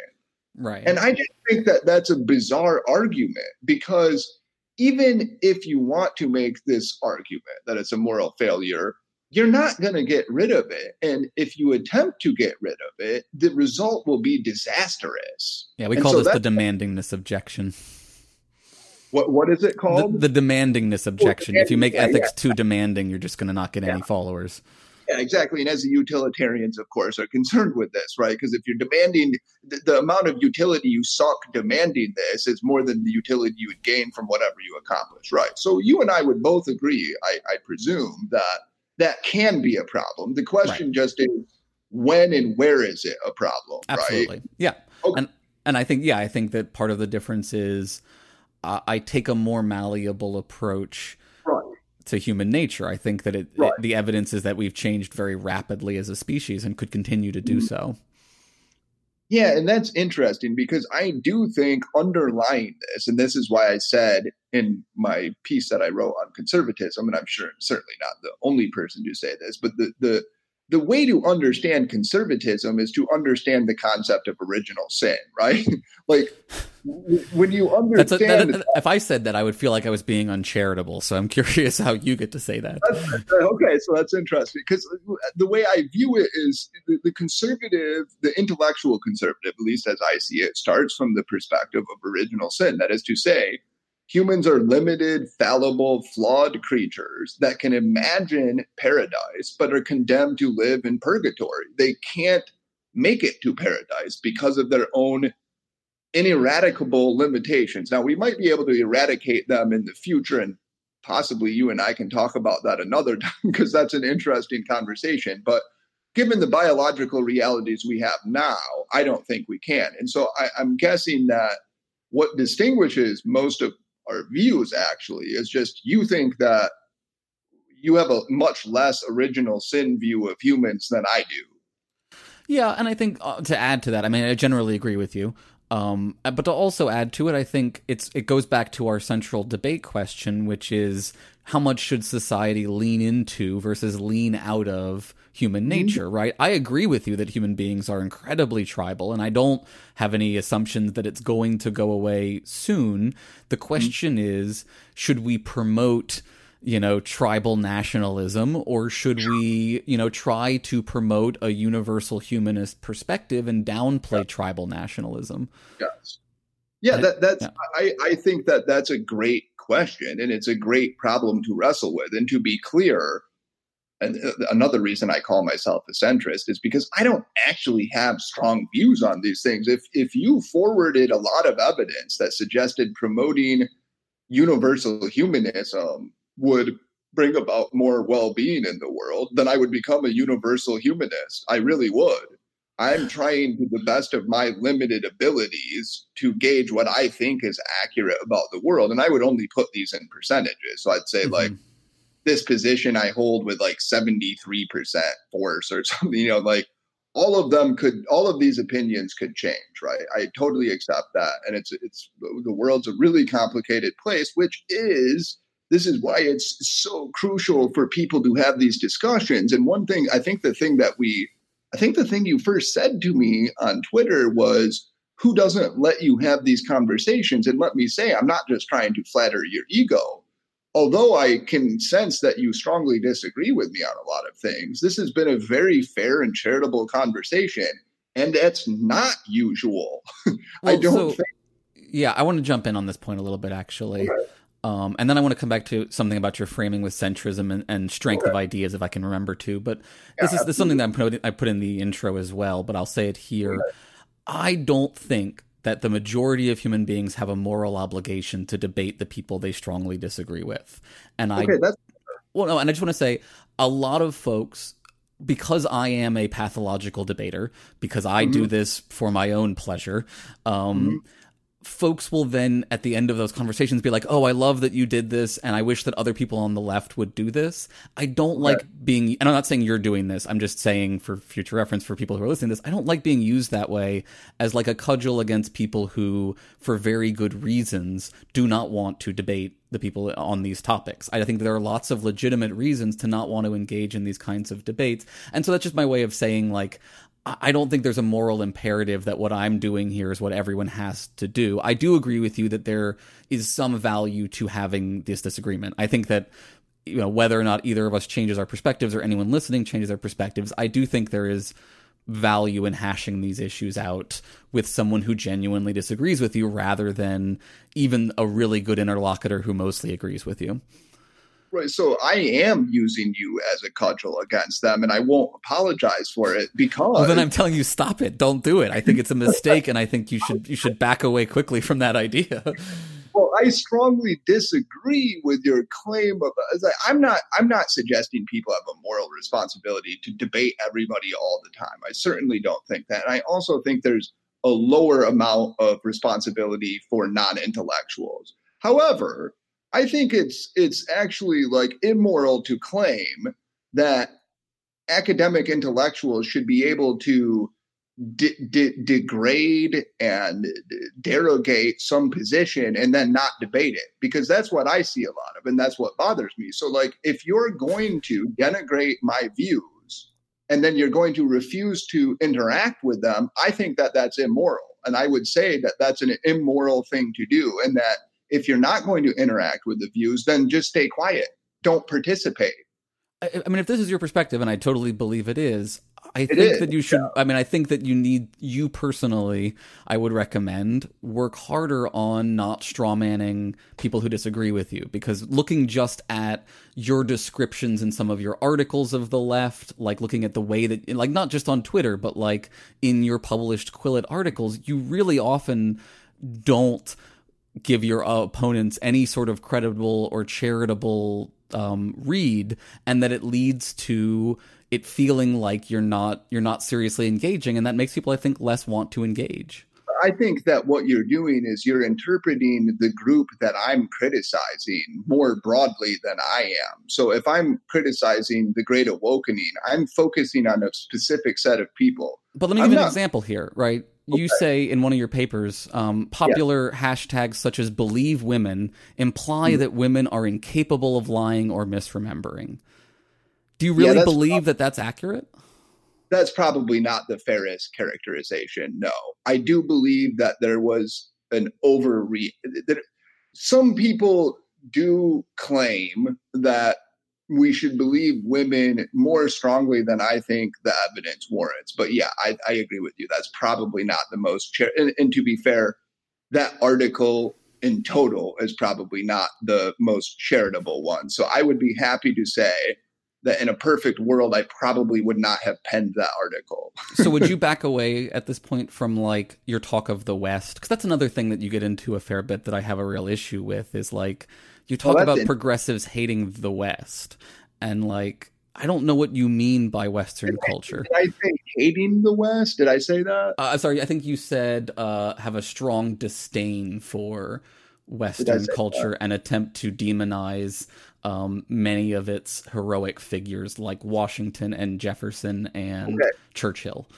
Yeah, so I think so I'll be charitable to me and then harsh on me. To be charitable to me, I would say there are lots of claims like that are defensible, and I do think there is a bit of an animosity to Western culture that I see that has become rather sort of commonplace in academia. However, I will say again, that article is not the way to invite people into a conversation. And I do regret the forcefulness of some of my eloquent denunciations.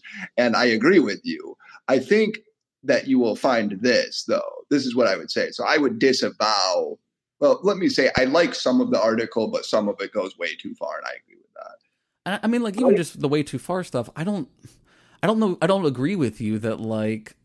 I agree with you. There's an animosity towards a particular picture of quote unquote Western culture. And I think we could even debate what we mean by Western culture here. Sure. But like, I'll for the sake of argument, assume that I know what you mean for the moment. Like, what progressives have an issue with is a rosy picture of Western culture that ignores the harms, and that like I personally love quote unquote Western culture when I think about the positive aspects of it, and I strongly dislike the negative aspects. And I'm not sure why. This is something that came up with the Ilhan Omar Trump situation, where like when someone like Omar criticizes America, right? People treat it differently than if I criticize America. And that seems like a major problem. And it seems to me that when progressives criticize the West, people act differently than when a centrist or a right-wing person criticizes, quote unquote, the West.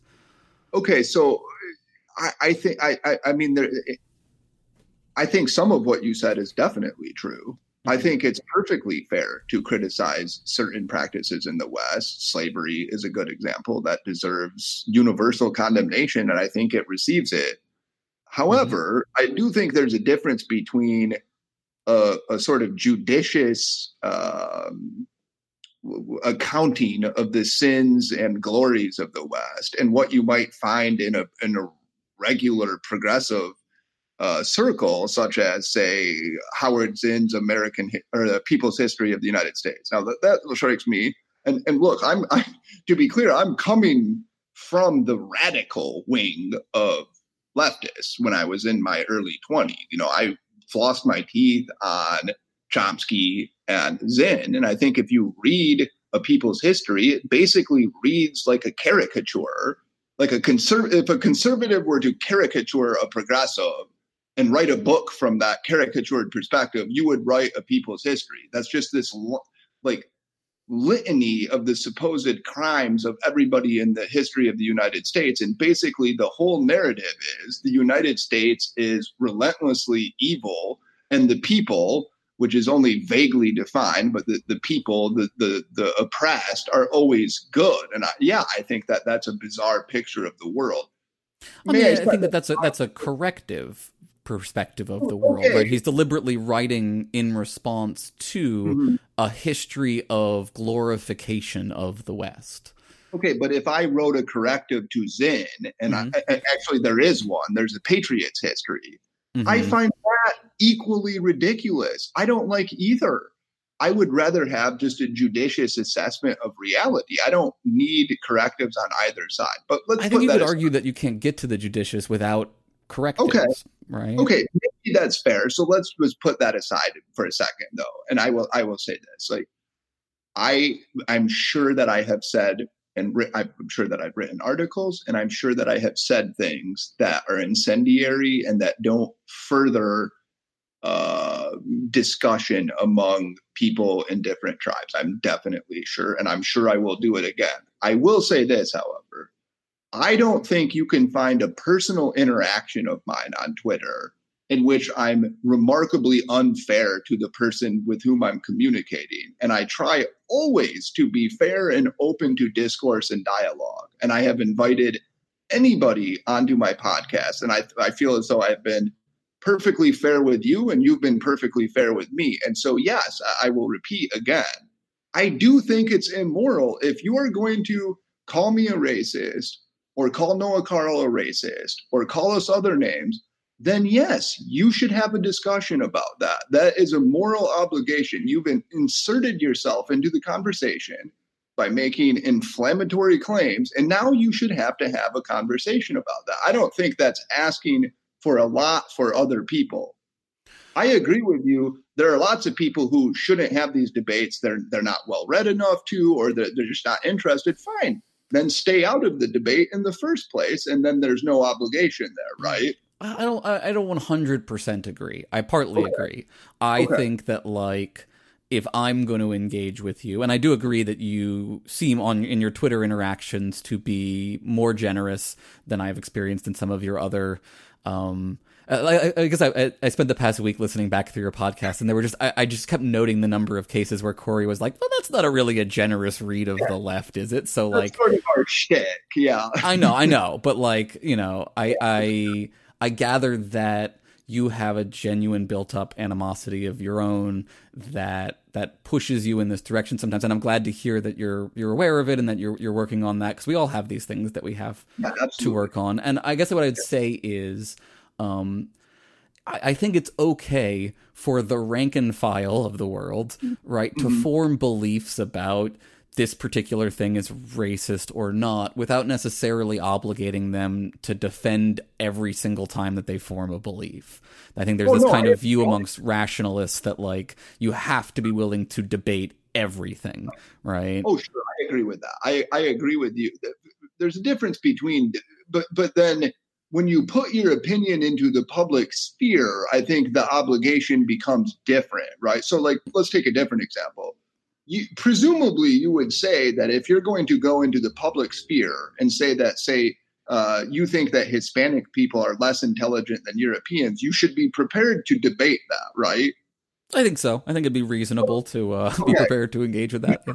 Right. So do I. I definitely think you better be prepared to. And similarly, I think if you're going to come into public sphere and call Noah Carl a racist or me a racist or me a fascist, you had better be prepared to have a discussion about that. Not one in which I'm berating you, because that's not what I would do. I would just want to have a discussion and say, why do you think that's fascistic? What are you talking about? Let's have a discussion about it, right? That's what I would say. I agree with you, though, for the most part. Many people will form beliefs that I don't think they're obligated to debate. I agree with that. But when you insert yourself into the public domain, especially the more the sort of more incendiary the claim you're making, the more the obligation to debate it, I would think. Yeah, I mean, I think that's not untrue. I agree. I do mostly agree with that. And that's obviously I'm here having this debate with you, so I clearly agree on some level. And let me say, I will say this: if I am going to work hard.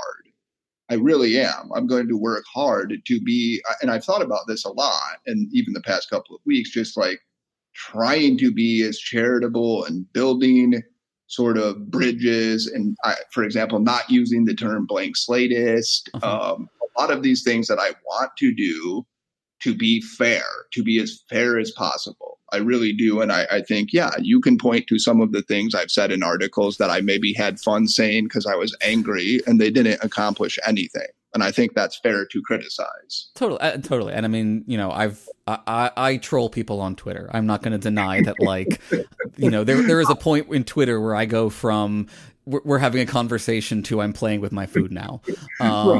So like, I understand that. Let me just throw this out here. And like, okay. I don't want you to feel like I'm being overly critical of you. You can have me on your show and criticize all of my shtick, and there's plenty to criticize. But I think my shtick for sure. Something that you might find actually genuinely helpful, right? If you really are into this like de-escalation between these different tribes and like building communication, would be, I think, being more open to people's, you're very understanding of people's fear of immigrants, it sounds like, right? Sure. Be more understanding of the fear of scientific racism. That like, there is a lot of good reason, I think, for people to be afraid of what people with bad intentions will do with your work. I'm not saying that means you shouldn't be allowed to study it. I'm saying it should be treated like, I think you guys made the comparison on one of your podcasts, like the smallpox kind of virus, right? Like, these are ideas that have incredible potential for harm. They should be studied in careful conditions. They should be discussed in very careful conditions. And framing can make a huge impact on what place those beliefs have in the world, which is why, again, I was saying earlier, I think if you said I'm strongly progressive and like I want to see equality in society, I have some concerns about limitations based on some research, and let's talk about that research a little bit. That comes off very differently than, I'm a centrist, I don't agree with the right on a lot, but I think the left has gone crazy about their fears. That doesn't give me the impression that you're going to handle this topic with the level of severity that it deserves, I guess is what I'm saying. Yeah, I mean, I think that's fair. There's some in what you said that I think I disagree with. I do, of course, I think it's fair. And I want you to know, and listeners to know, I have thought about that issue about the potential harm, for example, a lot for a long time, right? I mean, so I'm thinking I converted, if you will, to believing in significant and important human population differences when I was about 25. So for 14, 15 years, I've been wrestling with that topic, and I didn't write about it at all until I was in my mid-30s. So I have thought about it carefully, and I do agree, and I continue to interrogate myself about it. So I agree with that advice. I think it's important to do that, and that's something that is not unreasonable to ask for. I think where I get concerned about it is it sounds as though what you're suggesting is like, if you frame this as a progressive, then that's like somehow gives you like points. And the fact is, I'm not a progressive. I agree with you. I'm a Whiggish conservative. I believe in progress. In fact, I believe in progress and how awesome progress is so much that I want to be careful about it and to attempt to preserve it and to laud our ancestors who led to this progress. So I guess I'm more of like a Burkean. And I don't want to frame things as though I'm a progressive because I'm not. I guess it confuses me a little bit because it seems like in some of the content, I would identify you as a progressive. I think it seems, but like, I'll accept your identification, your self-identification in this context. I'll refer to you as you want to be referred. Thank you. No, I mean, I really don't. I just think that's the accurate description. Maybe it's not the best description. I mean, I think I'm a weird I mean, like, I talk to Corey about this all the time, and I'm like, what am I politically? And she's like, I have no idea. You're weird. So I accept that I'm pretty weird. I sympathize with progressives on some things. I sympathize with, et cetera. So that's fair. I get concerned because I know people who are perfectly decent conservatives who study these things, and I don't want them to have to frame it as a progressive. They should be able to say, here's the science. This is what we're talking about. This is the science. This is what I think is true, without qualifying it with 5 things to appeal to people who are like sensitive about the politics of it. I think that's where I start to get worried, I guess. I mean, this gets into SciComm kind of questions. I think that, like, you as a scientist, you should be studying the truth, but you should also be aware of the cultural context in which that truth is being studied in your framing of that truth to the non-scientific world. Oh, for sure. I definitely agree with that. That's what I'm talking about here. Okay. Right. Okay. So, all right. But I'm sure there's plenty more we could go through, but I feel like I've taken up a ton of your time already, and this will be 2 really good episodes, I think. Okay. I truly appreciate it. And I will try not to use you as a cudgel, I promise, but I still will thank you for having this conversation, and I enjoyed it. And that's about it. And do you want to let folks know where they can find you? Again, what things, hawk the things for you? I actually don't know where they can find me on Twitter, but I actually don't know what my handle is. But if you look up Bo Weingard, maybe assistant professor at Marietta or something, you can run into me. I will suggest I will still make some tweets that may offend progressives, but if you interact with me, I promise it was all in good fun. Fair enough. And I do think people should check out your Sci-Philopod podcast. It was an interesting experience. Okay. I mean, in the sense that I think I disagree with you, but I'm not. I'm going to have a conversation with Corey. Hopefully, I think she's going to come on the show as well. She said she was going to. Yeah. Yeah. So I think that'll be interesting because I have a harder time getting a sense of exactly what her perspective is compared where I feel like I got a pretty clear sense of where you were coming from. But I do think that you all have a really good back and forth, and that like it's not an echo chamber podcast is what it feels like to me. Right? No, it's not. And I will say, I say this to her myself, which is that her real views are a little better hidden than mine are, I suppose, in some sense. But yeah, she's truly more progressive than I am and challenges me, and I enjoy that. Yeah. So, well, Bo, thank you very much for coming on. Very much appreciate it. Anytime. I appreciate it. Thank you to our listeners and patrons for making all of this possible. Thank you to our new patrons, Grand Priapism, Hunter Ash, John Bartlett, and General Contact Unit Problem Child. Thank you to our $20 tier patrons, Jude Law's Canadian accent in Existenz makes my pussy throb. The person who controls the spice controls the void. Volunteer with Camp Quest this summer, campquest.org. Jonathan Steele is a great dad fund. Jesse Rabinowitz and Brenda Goodman. And thank you especially to our top tier patron, as always, the wonderful Dave Maslich. Thank you so, so much. You all make this entirely possible. If you'd like to support the show, please leave us a 5-star rating and review on your podcast app. Follow us at Twitter at ETVPod, and support us financially at patreon.com/embracethevoid. And remember, you are the void, and the void is you.